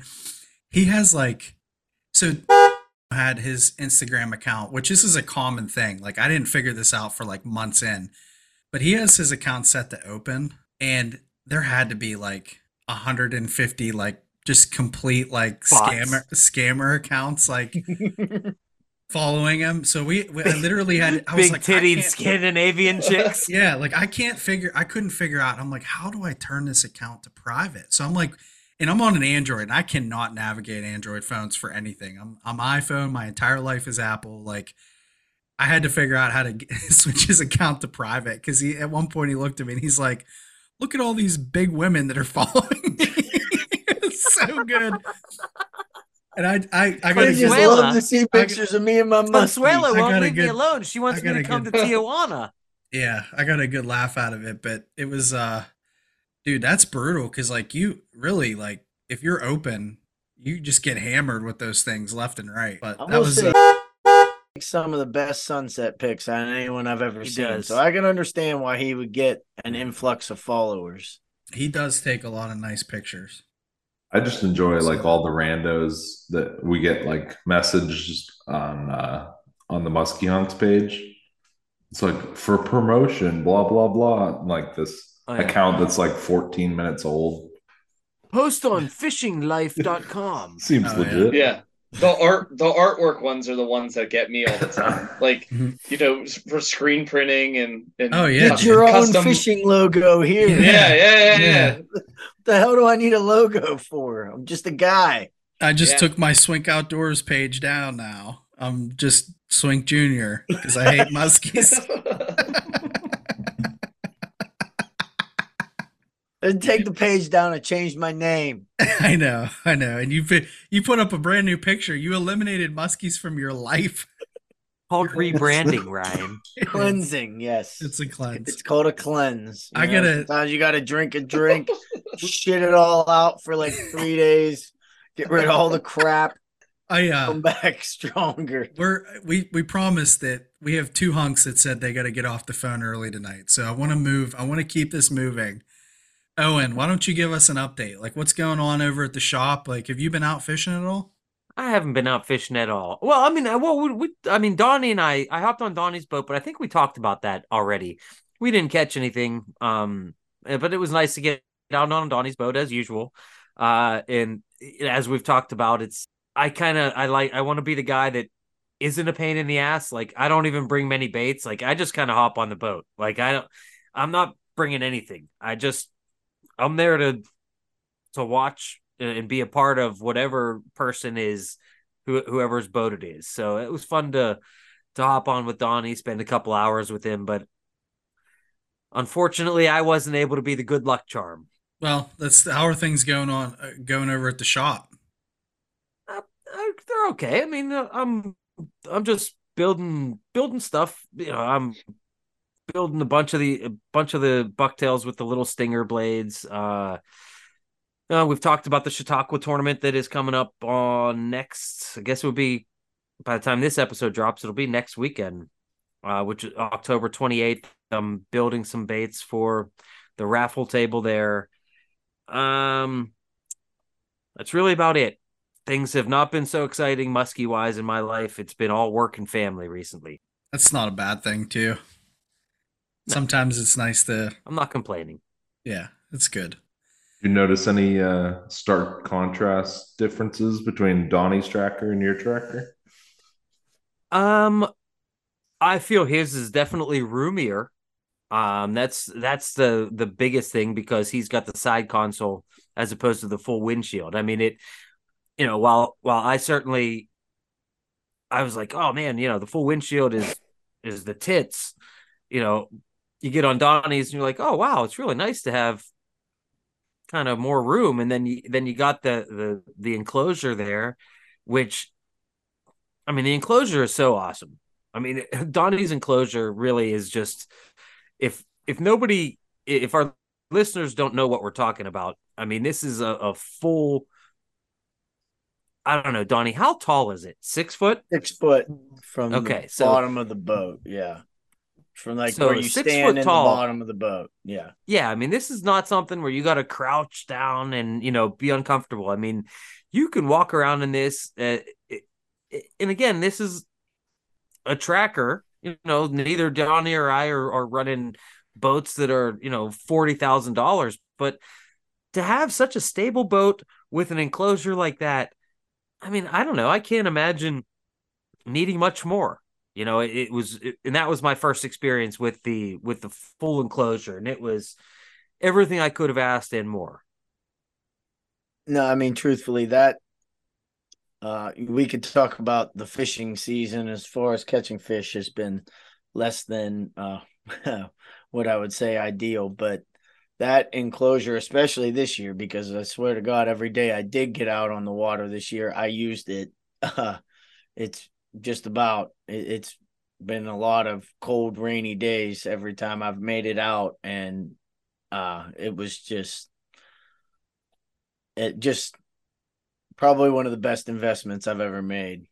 truth be told, as So, far as getting so that we are thing not out there. sponsored in any way, but No. I got my cover done by Conneautville Canvas or Herbs Canvas. There's kind of two different names for it, and Donnie had his full enclosure and his cover made by them, and it's basically an Amish operation in Northwest PA. So obviously, for our listeners in other areas, you wouldn't be relevant, but if you're in Pittsburgh or anywhere in the surrounding areas, they do amazing work, and I couldn't recommend them any higher. Yeah, the detail was just like, even my dad was kind of, because he's fished on it a few times, but not a whole lot this year with that, and it might only been the second time he was out with that up this past weekend, and like he was really looking at how well it's put together and how, I mean, although everything down to even the buttons that they mount on the boat for the cover and the enclosure bimini, like the sidewalls of the bimini, they're they match up. That's, it's not like they put different buttons on and just stuck them on, like put buttons all over the place like that. That takes planning, like it's very well put together. You wouldn't know that it wasn't stock. Absolutely. And I got the pleasure, I guess, of watching Donnie break it down, and it kind of helped him kind of put it away. And man, it didn't take more than what, 6-7 minutes. No, it's easy. And it goes up relatively easy as well. Like it's a very simple design, but it works. Like I can do it by myself, honestly. Sometimes just, and the cover is sometimes a little harder to do by myself than even the enclosure is. The enclosure is pretty simple. It goes together really, really easily, but the cover can just be tough because I either gotta like go from side to side or get inside the boat and like try and walk across and roll it across the boat. But yeah, it works. They did a hell of a job. That's all I could say. Those full enclosures are sweet. I got to see it in action when Ryan and I were out with Banging Bottoms, and the tornado hit Andover, and we were trying to put it up while trolling, like 20 rods or whatever. Then it started hailing and raining and like thunderstorming, and it was like amazing. Like I didn't know you could just keep fishing in that stuff. Right. Your dad was freaking out, but he was nice and dry. It was nice and dry. I was in like gym shorts and a t-shirt, soaking wet, working in the back of the boat, holding a big graphite rod above your head. Yeah, I mean it's a great experience. It's great. We were dry. Damn it. Even last Saturday, like I said, I mean, it didn't turn into any more fish on Saturday. We didn't catch anything, but my dad and I would not have been out on the water for 8 hours last Saturday if I didn't have that enclosure. Probably especially with my dad, I'd say 2 tops. We'd have been on our way to Perkins. That'd have been the end of that. So I mean, it keeps you out there, and when you can only get limited time, like we've already been talking about, like it's just one more thing where if you have a Saturday to go, or whatever, it's not like, oh well, I'm not going because it's raining all day. Like, right, I can at least go. Even if I would prefer to cast or whatever, I can go put some lines out and throw the cover up and drag baits around and have a shot. If I ever wanted to go muskie fishing again, I have that option. If not, I could just go drive around. It's great, man. That's a great investment you made. And it even, when you look at the boat, like Owen was saying how spacious it is. Like I can't get over how well your boat's laid out, but then you add that, it's like being on a charter boat to me, because you've got so much room in the back of the boat and you can just kind of comfortably sit in those seats, and really there's no issues getting out of the front of the boat either. Because me, I'm always like grabbing baits and crap out of it because I have to switch baits every 3 minutes. Crawling through the enclosure is not a problem, even with my sea legs. No, it's weird. In a weird way, it almost makes, like, when it's up and you're trolling, it almost makes it feel bigger. Bigger, And yes. I I couldn't don't agree more, really man. know why. It actually makes it feel more spacious. Yes. Because you're obviously more enclosed, but yeah, it's. I think because you can like when I do it because I can put everything that I'm not using like it's up on the bow and you don't really even see it and like everything behind you is clear.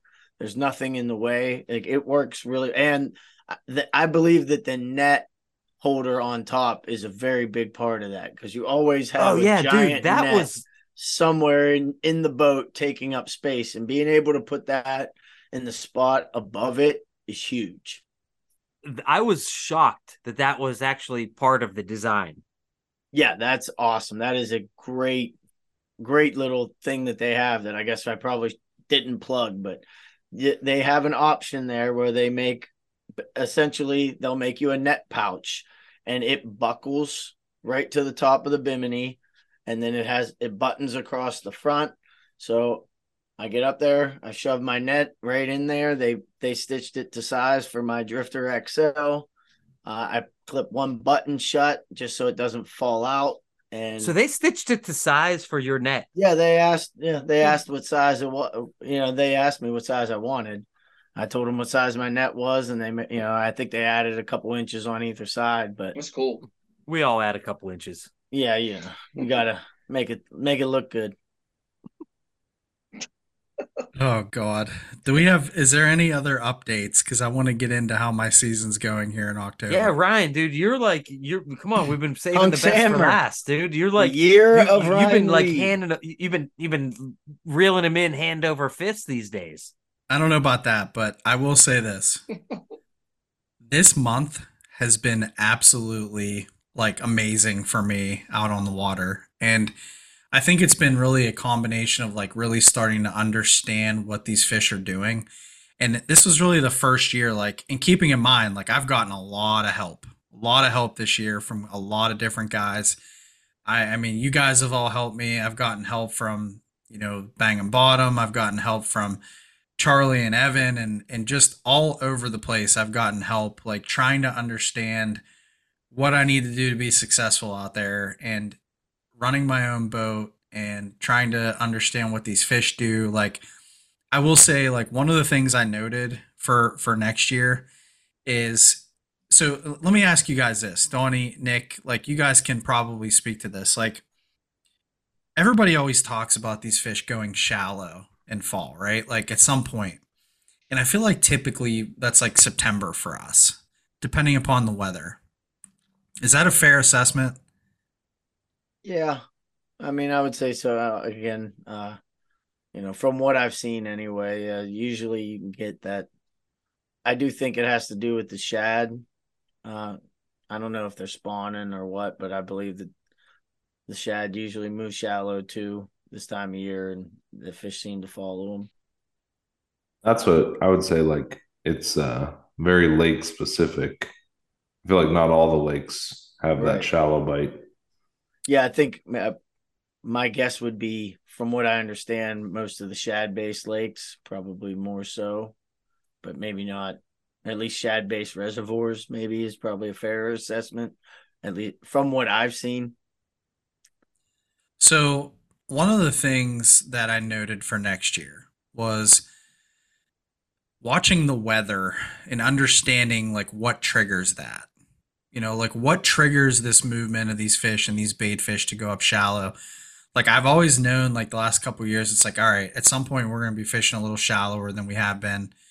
Summer pattern, we're out a little deeper, whatever it is. Like, and to Nick's point, yeah, this is very specific to bodies of water, but the couple of lakes that you guys know I'm fishing, the one thing that I kind of picked up on more so after talking to guys like everybody I've talked to, the that first cold front, like in fall, like the really first, like just absolute like temperature drop from like that 80-degree weather to, whatever it is, low 40s, low 50s, whatever.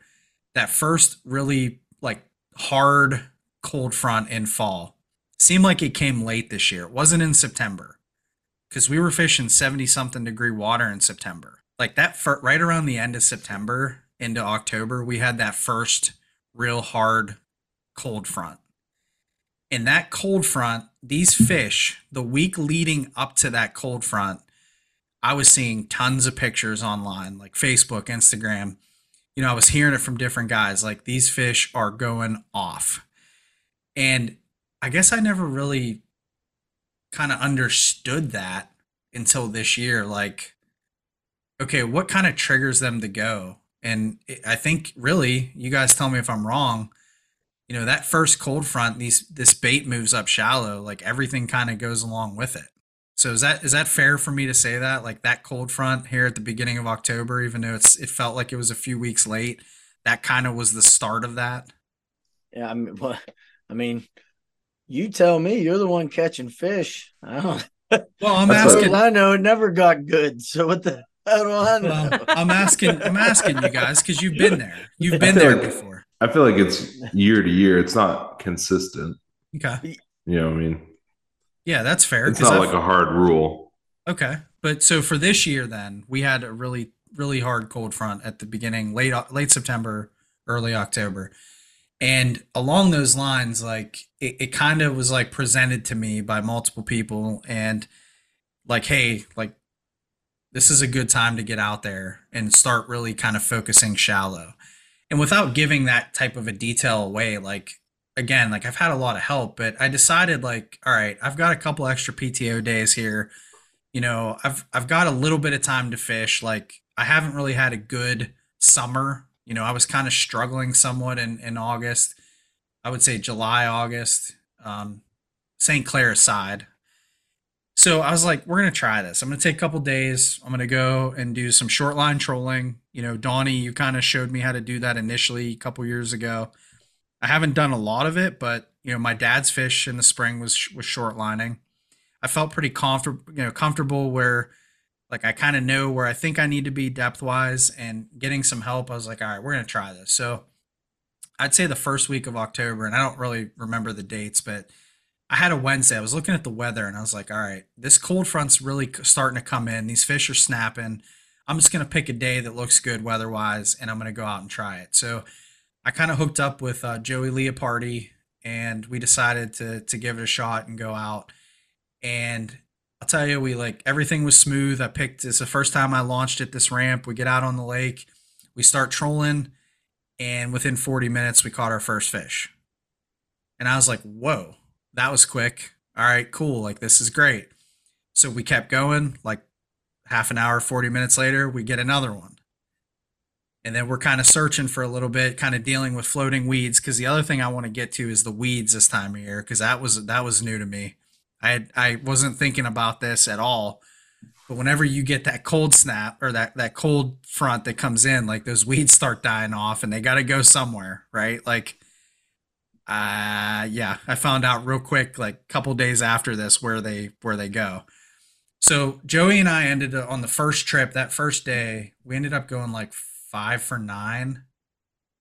And it wasn't any real big fish, but like we got a couple that were like mid 30s. And we had a couple smaller ones, but it was kind of like a confidence boost for me. Little Leopardi magic. Right. And like Joey and I were talking the whole time, and it's like, man, this was like crazy because we were cleaning rods a lot, but I felt like we never really marked bait. And Donnie, you brought up a good point to me. Like sometimes when you're in super shallow, like you don't mark bait. Like it's there, but you're not marking it. Did Joey show up with a briefcase of like the heater Leo lures? Yeah. Joey brought like one rod because again, like we talked about this, all of my reels are right-handed. People have a hard time with that. So Joey brought like one rod that was a left-handed reel, and he brought like 2 planos of trolling baits and like 1 plano of casting baits because we were going to cast too. So we started out, we got 5 fish that day, and we got a little dicey. Trolling? All trolling. We never casted because it just like, we were getting bit like every hour or less than. And we had a couple like crazy things happen too. Like, I don't want to give it away too much, but we were going through an area where there's a bridge. And Donnie and Nick, you guys are going to know what I'm talking about here. Like there's a very skinny section of this one area that there's two ways to get through this area, this particular bridge. And the one area is very skinny. Like I'm talking very skinny. Like to the point where I was questioning whether or not I should be doing this. And we're going through this area. We go under this bridge, and sure enough, the rod goes off. We didn't get the fish, but it was just crazy. We had crazy stuff happening that day, and that was like the first day I got my D's perch mojo hit too. So that first trip was like a confidence boost for me in the way of like, okay, I can kind of get a little shallower with this boat, and do this and just pay attention to floaters and things like that. It was a nice day. It was like, all right, we got a couple fish here. I think I can do this. Like I want to get another day out here to give it another shot. So that day we went 5 for 9. The next day out, this is a shout out to Ryan Chavara. You guys know Time Machine Ryan. Jeff Ryan. Chef Ryan. Chef Ryan and I decided to get out on the water a day. And it was the same deal. Like I had this kind of plan in mind. I wanted to work this one area. I noticed like where we were getting fish, like the weeds were only like about a foot off the bottom. And it was just, you're basically riding contours, hitting nooks and crannies, and really trying to like pull these fish out of there. So Ryan and we got out on the water, and immediately I knew we were in trouble because what had happened is that trip with Joey was right before that cold front hit. And the trip with Ryan was directly after that cold, like a couple days after that cold front hit. And the water temps went from like, I'd say like 72 degrees to like 60. It's like 60 degrees, 62 degrees. So we had a fairly large temperature drop there, and I was like freaking out because we couldn't keep lures clean. Like Ryan will tell you, like we literally could not keep anything clean. And I'm looking around and I'm not seeing any floating weeds. Like you guys know how you see floaters, like chunks of floaters on the surface. Wasn't seeing it. I didn't know what was going on. It's like we couldn't keep them clean. And here, like I was looking at the back of the boat and I realized like all of this crap that died that's floating off the bottom is now suspended like a foot below the surface. So how many times have you guys have seen that? Because that's the first time I've ever really seen that in fall, like out there on my boat. I've seen that like when you get like turnover. Okay. I don't know if that lake really has a turnover, but like sometimes right when that happens, you get just all kinds of garbage floating everywhere. But yeah, I mean, it was like chunks of weeds, but it was all like 6 inches to a foot below the surface. And it was a nightmare. We spent 10 hours just cleaning rods, and eventually we found clean water. We hooked one fish and lost it. And then probably like 25, 30 minutes later, we hooked a fairly decent fish. It was probably like mid to upper 30s. And we had it on, and Ryan was on the rod, and I was getting ready to net it. And the fish shook its head. And apparently, I didn't even realize this, but the bait flew out of the fish's mouth and went right past my head. Never saw it. Like it shot like a cannon out of this fish, and it went flying right past my face, and I never saw the bait. How'd you not see it? I don't know. I was looking at the fish, and I heard him go, "Oh," and I was like, "Did it pop?" And he's like, "Yeah." And I looked, and I'm like, probably said a few choice words. And I turned around and he looked at me and he's like, "Bro," he's like, "You almost got it right in the face." I was like, "Really?" He's like, "Yeah, that bait came right past your head." I was like, "Never saw it." Oh, wow. Never saw it. So we ended that day 0 for 2. I felt really bad because I wanted to get Ryan a fish really bad. I was telling him like, "Hey, we got a shot to catch some fish today," and it just like never panned out. So with that said, I had another day planned with Dano, and I've wanted to be able to get out on the water and you guys know, like Dano is one of my best friends. He's like was my Muskie mentor. We've been through a lot together. We've done a lot of trips. We've slept in the car together. We've traveled all over New York, Kentucky, St. Clair, all over PA. I mean, I've got a lot of miles with Dano in the car, and we've spent a lot of hours on the water. and we've had some real grinders. And I just wanted to have like one day where we could go out and just bag like multiple fish and it not be like a struggle. Like, you know how it is. Like, you guys all know how it is. Like, I just want like a 5, 6, 7, 8, 9, 10 fish day with him because we've never had it. You know, the best day we've had was 3 fish, and like, I wanted it so bad. And we get out and we look at the weather, and I'm like, man, this actually looks pretty good today. Like, the wind was down. He's looking at all of his apps, and it's saying like, you know, great fishing today, and like all this stuff. Like, we're on the way up, and we're like, we're not seeing any deer. All reasons to go home. Yeah. Yeah. Like, you know, like, Are the cows standing? exactly, dude. We drove past cows, and he's like, well, the cows are standing. And I was like, we're not seeing any deer. Like, we're screwed because every time I've done, like, when Joey and I went, I must have seen like 200 deer on the way up there, dude. It was insane. And I for some reason on that lake, I directly correlate deer activity with muskies. And like, that probably sounds ridiculous. I don't know if there's any truth to it, but we didn't see a single deer on the way up. We did see like a half-breed turkey chicken. Does anybody know what those things are? A turducken? I don't know what it was. It was like a big fat chicken, but it was like a turkey. A grouse? I don't know. It was like a, what was that, Nick? Might have just been a meat chicken. I don't know. Like, people have them in their yards and they're just like chilling, like in the front yard. No So I was idea. like, all right. I'm like, you know what that means? We saw a half-breed chicken turkey. I'm like, that's got to mean something, right? Like, it has to. So we get out there and we start. I kind of wanted to work this one area. Yeah, I know. I kind of wanted to work this one area, and like, we get out there, and it was really like one of the first times where Dano was like, "You're the captain.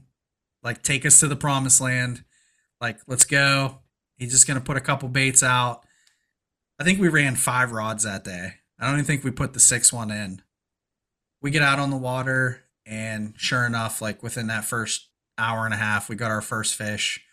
And it really kind of came in a window. Like, I've noticed like 2 separate bite windows on these couple of trips, and we ended up getting 4 fish in the first like hour and a half, 2-hour window.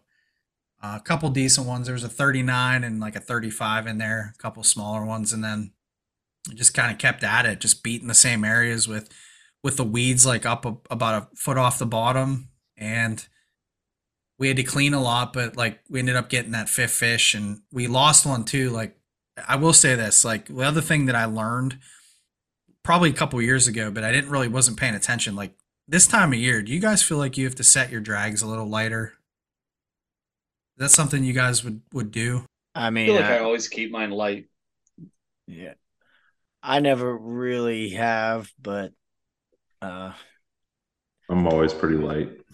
yeah, I mean, I keep it relatively light anyway. I usually just, especially if I'm running shallow, just because I'm typically nervous of snagging and breaking shit when I'm fishing that shallow. So I usually just get it uh just tight enough that it doesn't peel off. Okay. Well, so I'm typically around that, but I've had my drags a little tighter for some reason this summer. And the one thing I noticed, like, whenever I got that one fish, like, I tightened the drag down because I couldn't, you know how it is, like, you can't always reel when you've got too light of a drag. So I didn't loosen it at all. And we had another fish eat on a board, which was crazy because we were actually watching the board when the fish came up and ate it, like ate the bait. And the drag was just super tight, and the fish like ripped around, and it just never like stayed, it just didn't stay pinned. But to make a very long story short here, like, we ended up going 5 for 6, and that was pretty much the day I was looking for with Dano on the boat. Like, we really had a good time. It was fun, and it just felt really good to be able to finally put something together here, like multiple trips. You know, contacting fish is one thing, but being able to bag them, it's a nice change of pace after struggling as much as I did all summer. Now, was Dan on your boat, or were you on Dan's boat? No, we were out on my boat. Which it was one of those things too. Like, you guys ever have this scenario where like, you want to take your boat, you want to take my boat, you want to take your boat, you want to take my boat? Like, kind of went back and forth on it a little bit, and he just said, you know what, I'll jump in with you and we'll go. So that worked out really well. Got to kind of see a different launch, an area that I haven't really fished a whole lot. I did get one fish in this area back in the spring, but it was really awesome, dude. It was like it was cool to be able to put it together with Joey and then kind of almost replicate some of that with Ryan, but then have another solid day with Dan. Like it was something that I won't forget. And it's a combination. Like I got to run some baits that I haven't been running. I've been running a lot of perch baits in the summer, trying to get a little deeper, kind of going back to the Mojos and the Wiley 5.5s, some jointed baits, like things like that. It really was kind of a nice change of pace, like short lining and even cleaning. It's a lot easier when you've got, a couple feet of line out the side of the boat. You just kind of have to pull that thing up and clear the weeds and not have to set them back out. So it's a pretty awesome way to fish. I really, really am enjoying kind of short lining, getting in shallow and working some contours and finding weeds. And it's been like a really awesome learning experience for me that I think is going to help me some in the spring too. So that was pretty cool. I do want to mention one thing with Joey, and this was the first time this has ever happened to me trolling. Like we were getting towards the end of the day, and I was clearing the rods. Joey was on the wheel, and I was I was bringing one of my Mojos up to the surface, and I had like I would say like low to mid 40s fish just come out of nowhere as I was reeling the bait in, and just freaking whacked it like as I was like getting ready to pull it out of the water. And when it happened, like the fish hit the bait, and actually like the speed of the, like as we were moving forward trolling, like the fish came out, hit the bait, and immediately got ripped behind the boat because it actually got hooked for a second. And just to watch like a fish come out of nowhere and just crush a bait as you were reeling it in, and just like watch it get sucked behind the boat and like start thrashing, dude, that was insane. Like I haven't had that happen to me at all. So I don't know how many times you guys have seen that, but that is freaking wild. Fortunately, I have not yet gotten to see that. I keep waiting for it to happen. Nick had it happen up on Nipissing a couple years ago. I feel like that's always like a mental, I don't know, just a mind bender. Then you're like, do I run short lines in the middle of 20 feet of water? But I don't know. The other thing that messed with me was the speed, because you got to think you're going at four, whatever miles an hour. Right. And like I'm reeling this bait in, and like it's, do you speed up? Like should I be doing that right now if a fish is going to come out and hammer this bait as I'm reeling it in at 4.5 miles an hour? I mean, you wonder if that fish was like trailing it and this is like a figure eight for it, something change in speed that just made it like berserk on it or something. Like how, like that fish could have been like trailing it for the whole time or something. Yeah, I have no idea, but it was really awesome to see that. And I know like if you had the live scope, you'd know. Yeah, it's true. You ain't lying there. But yeah, I probably still wouldn't have caught it though. So yeah, like words can't express those 3 trips, because I felt like I kind of, do you ever feel like you know what you're doing? Like no, I got to the point where I was like, do I know what I'm doing, or am I still like blind luck here? And again, like I had a lot of help, so I can't take any credit for this other than like you still got to go out there and fish. You still got to find areas. You still got to keep your baits clean. You still got to figure out the speed aspect of it. But man, when you put it together like that, it's probably something I won't forget. And I know Donnie, like, do you remember this I know you remember this, couple years ago, you and your dad had like a really big day out on this lake. Yes. You guys had like, what was it, 16, 17, 18 fish or something like that? No, not that. I thought we were 10 for 16. Okay. We had a 10 fish day, 16 bites. That was in early spring. And yeah, I mean, that was the most action I've ever had, muskie fishing in my life, by far. That was a really good day. We caught a few, nothing big, but a few I think the biggest one was like 43, 42, 43, a couple like right around 39, 40, and then a lot of like mid 30s. But it was a really fun day for sure. Yeah. And it was just one of those days where you couldn't do anything wrong. They don't happen nearly enough, or at least, not in my experiences. But yeah, it was more or less, it took us longer to address a fish usually and get lines set back up than it did to get the next bite. It was how quickly can you get them unhooked, get back moving, get set up, and do it again. Yeah, and it wasn't like that, but I was getting enough action to where I felt like it was getting me through an 9 hour day with like it was just like holy crap, it's almost dark. You know what I mean? Like it was just there wasn't any real, I don't want to say there wasn't downtime because there was, but it was like even getting like 5, 6, 9 bites in a day, like dude, Yeah. it's unbelievable how fast it goes. Oh, absolutely. That's, I mean, look, you get bit once an hour muskie fishing, you're having a pretty darn good day, unless you're only out there for an hour. And even still, you're having a pretty good day.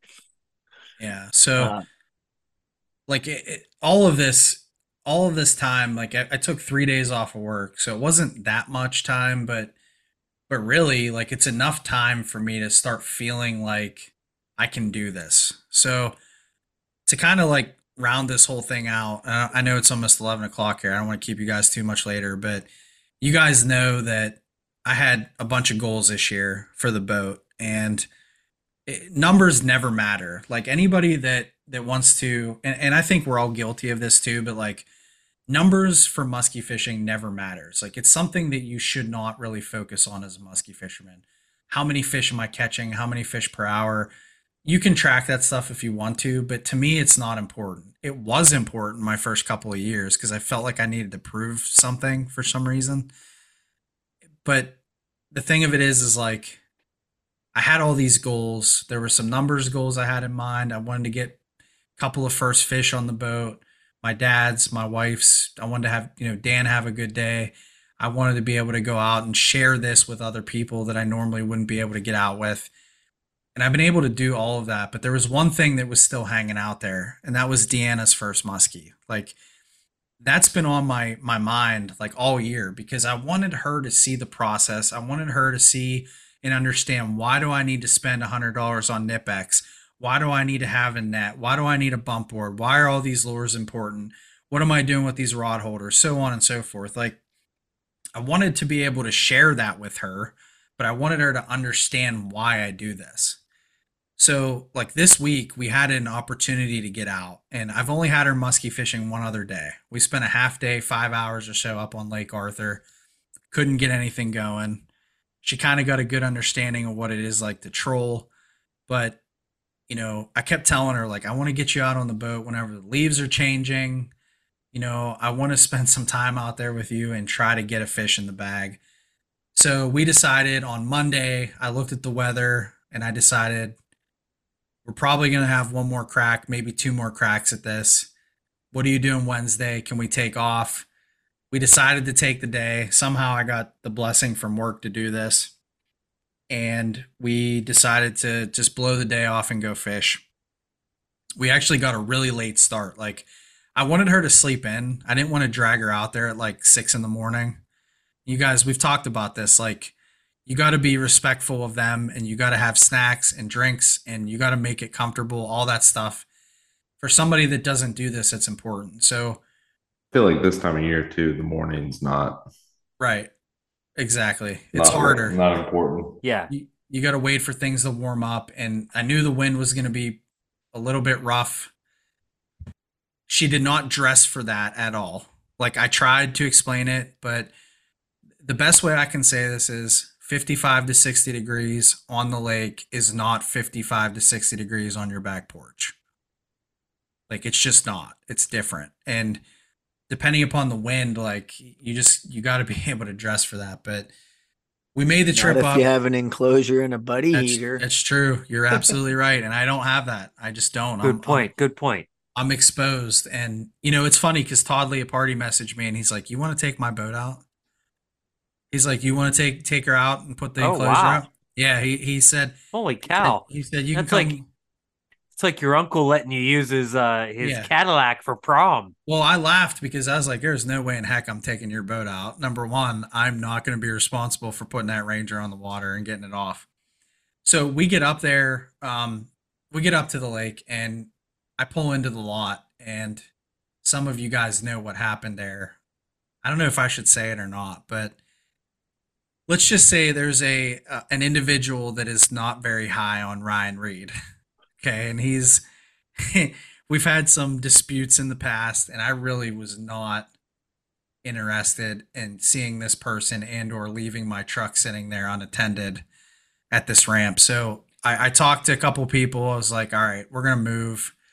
So we get up there late. I had to make an adjustment to the ramp. We get over to this other ramp. I'm like, all right, let's just launch and see what we can do.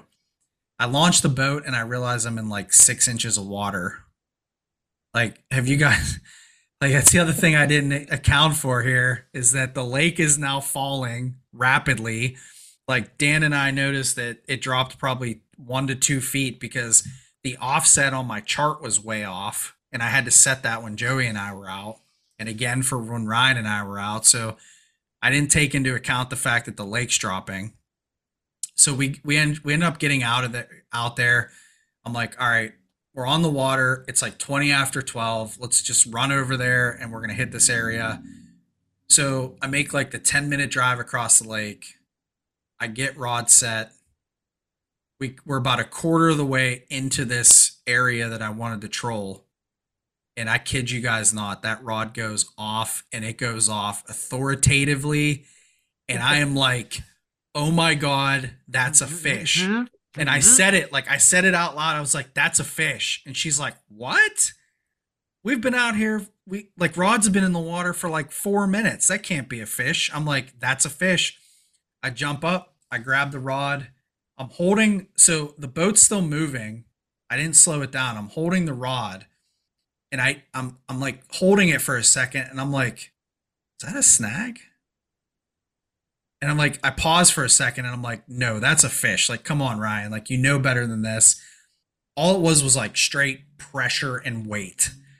And I'm like, okay. So I set the drag. I go to hand her the rod and that fish shakes its head. And I swear to you guys, I had one hand on the rod. It almost ripped the rod right out of my hand. I was like, that's a good fish. Grab the rod. And I went through the whole process with her before we started. I was like, if this happens, you need to just rod tip in the air, hold pressure on the fish, and don't stop reeling until I tell you to stop reeling. And that's what we're going to do. So I hand her the rod and she's like, expletives are coming out of her mouth. Like, she's just like, holy crap, this is happening. And I run around and I try to go to clear the first side rod because it was a down rod. So I wanted to get that side rod out of the way. And as I pulled the rod out of the holder, I look over and I see the leader.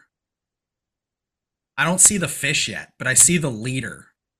And I'm like, oh God, like it's here. Like the fish is at the back of the boat. Yeah, there's not a lot of time to clear lines when you're fishing with just your leaders in the water. Yeah, It well, happens fast. to be transparent, I had 6 feet of line out on that bait. Not much. Yeah. It's not much, but it was enough when Dan and I were out there because the fish were pulling enough drag to at least allow me to clear one rod, maybe reel a second one up and grab the net. This fish was here like now, and I'm like, crap. So I drop the rod, I grab the net, I go to the back of the boat, she slides behind me, and at this point, she can't see. So she doesn't have the experience to like guide the fish to me, right? I had shut the motor off at that point. Now, keep in mind, we've got probably 10 plus mile per hour winds right now blowing out of the south, and we were heading south. So when I killed the boat, we're immediately like drifting backwards. So I go to the back of the boat. This fish is now directly under the motor. I have 1 foot in my splash well and 1 foot like down in the boat. I'm holding the net with my right arm, and she can't get the fish out from underneath the boat. at all. She couldn't do it. So, in my infinite wisdom, I reached down under the motor, I grabbed the leader, I rip the fish out from under the boat and just swing it out to the side of the boat. So now the fish is out at the side of the boat and it's now wrapped in the line for the side rod. And as I'm realizing this all at the same time, there's two baits attached to basically to that line. I'd drifted over the board. So somehow in that quick of amount of time for me killing the motor, I now have 3 lures connected to this fish. So as I swung it out away from the boat, I told her I just yelled, I said, lift. And she lifted up the rod. I drilled the net into the water. The fish went dead center of the bag, right into the bag. And like the other 2 baits are just stuck on the bag. I pinned the bag up on the cleat. I turn around and I just look at her like face to face and I just go, woo! And she looks at me and we're like hugging and slapping 5 and we're going nuts. And it was like, it wasn't like my normal like amount of energy. It was like very subdued. And then I looked around and I realized we were just tangled on everything. Like every single rod was tangled on everything. And I looked at her and I said, I was like, babe, I was like, we did it. I was like, she's in the bag. I was like, we got her. And she's like, she looked at me and she's like, that was complete chaos. She's like, I was mid-sentence talking to you. The next thing I know, I was reeling in a fish and it was in the bag. Yep. And I was like, yep, that's pretty much how it happened. So I settled down, like I get everything out of the way. I had to cut a hook on it. And it was just one of those things, like we got it settled down and I'm like looking at this fish in the bag and I'm like, that fish is over 40 inches. I'm like, I had no idea. Because when I saw it, I looked and I was like, that's a good fish, but like I didn't think it was over 40. And I'm staring at it in the bag and I'm like, that's actually a fat fish. And like the more I looked at it, I was like, wow, that's like a really good first muskie. You know, like that's a fish that I would have been like really, really pumped about to get. And honestly, that's the second biggest fish in the boat for me this year. So we got everything cleaned up. I took her out of the bag. Dee looked at it and I wish I could have got a picture of her face. Because I pulled that fish out of the bag and she's like, that is a huge fish. And I'm like, it's a good one. It's not a giant, but it's a good one. It's, you know, and we ended up taking our pictures. We bumped it real quick and I put it back in the water. She did not want to hold it. She like refused. She's like, no, I'm good. And when I brought it in, I'm like, you got to get in here. Like, take a selfie with me. Like, get in here. Like, this is important to me. I'm like holding the fish. And she's like, the whole time she's like jerking. She's like, is it going to snap at me? Is it going to snap at me? Like, she kept pulling away. I'm like, get in here. Like, we need this picture. So we take the picture and I put the fish over and eventually she released. And it was just like, I turned around and looked at her and we were just like in total shock. Couldn't believe it. 4 minutes. We were on the water for like 4 to 5 minutes and it happened, you know, really trolling for 4 to 5 minutes and it was over. And, you know, she looked at me and she's like, can we go home now? And I was like, I'm like, no, but yes. I'm like, no, but yes. We got to stay out for a little bit here because I might want to try to get another one. See if it's a bite window or something. And as soon as we released that fish and I got everything cleaned up, I set the spread and that wind just started pounding. And I looked at her and she was cold and my mission was accomplished. And I was trying to get to an area where we weren't getting pounded, which never really happened. So we spent 3.5 hours out there and decided to go to the winery and get dinner. But it was probably, I would say, the best justification I could give to her as to why I do this. Her hands were shaking. You know, she said something to me too. She goes, I didn't get a lot of energy out of you on that. I expected more. And I was like, I guess I'm in shock. But she's like, you're not shaking and you're not bleeding at all. Like no blood. And I like looked at my hands. I was like, you're freaking right. I'm not. Like, what happened? How did I not get cut there? So Man, it was something I'll never forget. I did laugh pretty hard when she said we released that fish and like we started trolling and she's like, this trolling thing doesn't feel like fishing. And all I wanted to do would be like, you know what, you need to get out with like Donnie or Owen and cast for 12 hours on Nipissing right now, just so you can see it. Like this doesn't feel like fishing. So that's Yeah. Well, that's awesome, man. Good for her. Good for you. Just to give her a little taste of why we do this stupid shit. yeah. So she wants chaos. Give her a grizzly wintergreen next time. Yeah. Yeah. That's chaotic. That's chaotic. We're it was like one of those things. Like it was right up there with my dad's fish and that mojo, you guys saw the picture of it. That's like my fabled flow perch mojo that Donnie, you caught a fish on that bait in a tournament a couple years ago. I've had a lot of memories with that lure. A lot of fish caught on it. I don't know. It was something special, like to get my dad's first muskie on it. And then I was hoping she was going to get bit on D's perch, but that color's been hot, like, like hot. 8 or 9 fish out of the 11 we boated and 3 trips were on that color. So nice. It didn't pan out, but flow perch got bit and yeah, said it's something I'll never forget. So super pumped about it. That's awesome. Yeah, Congrats that's awesome. to D. Congrats to you, Rye. Yeah. Well, Yeah, I man. know several of our esteemed hosts here wanted to kind of get this done around 11, and we've exceeded that by 15 minutes. So I appreciate it. You guys giving us a little bit of grace period here. My screen's off. I've been sleeping. What was Ryan talking about? Yeah, it's all good. I know I went long there. I'm sorry, but I had to share. No, that was awesome. That's a great story. Yeah, congrats.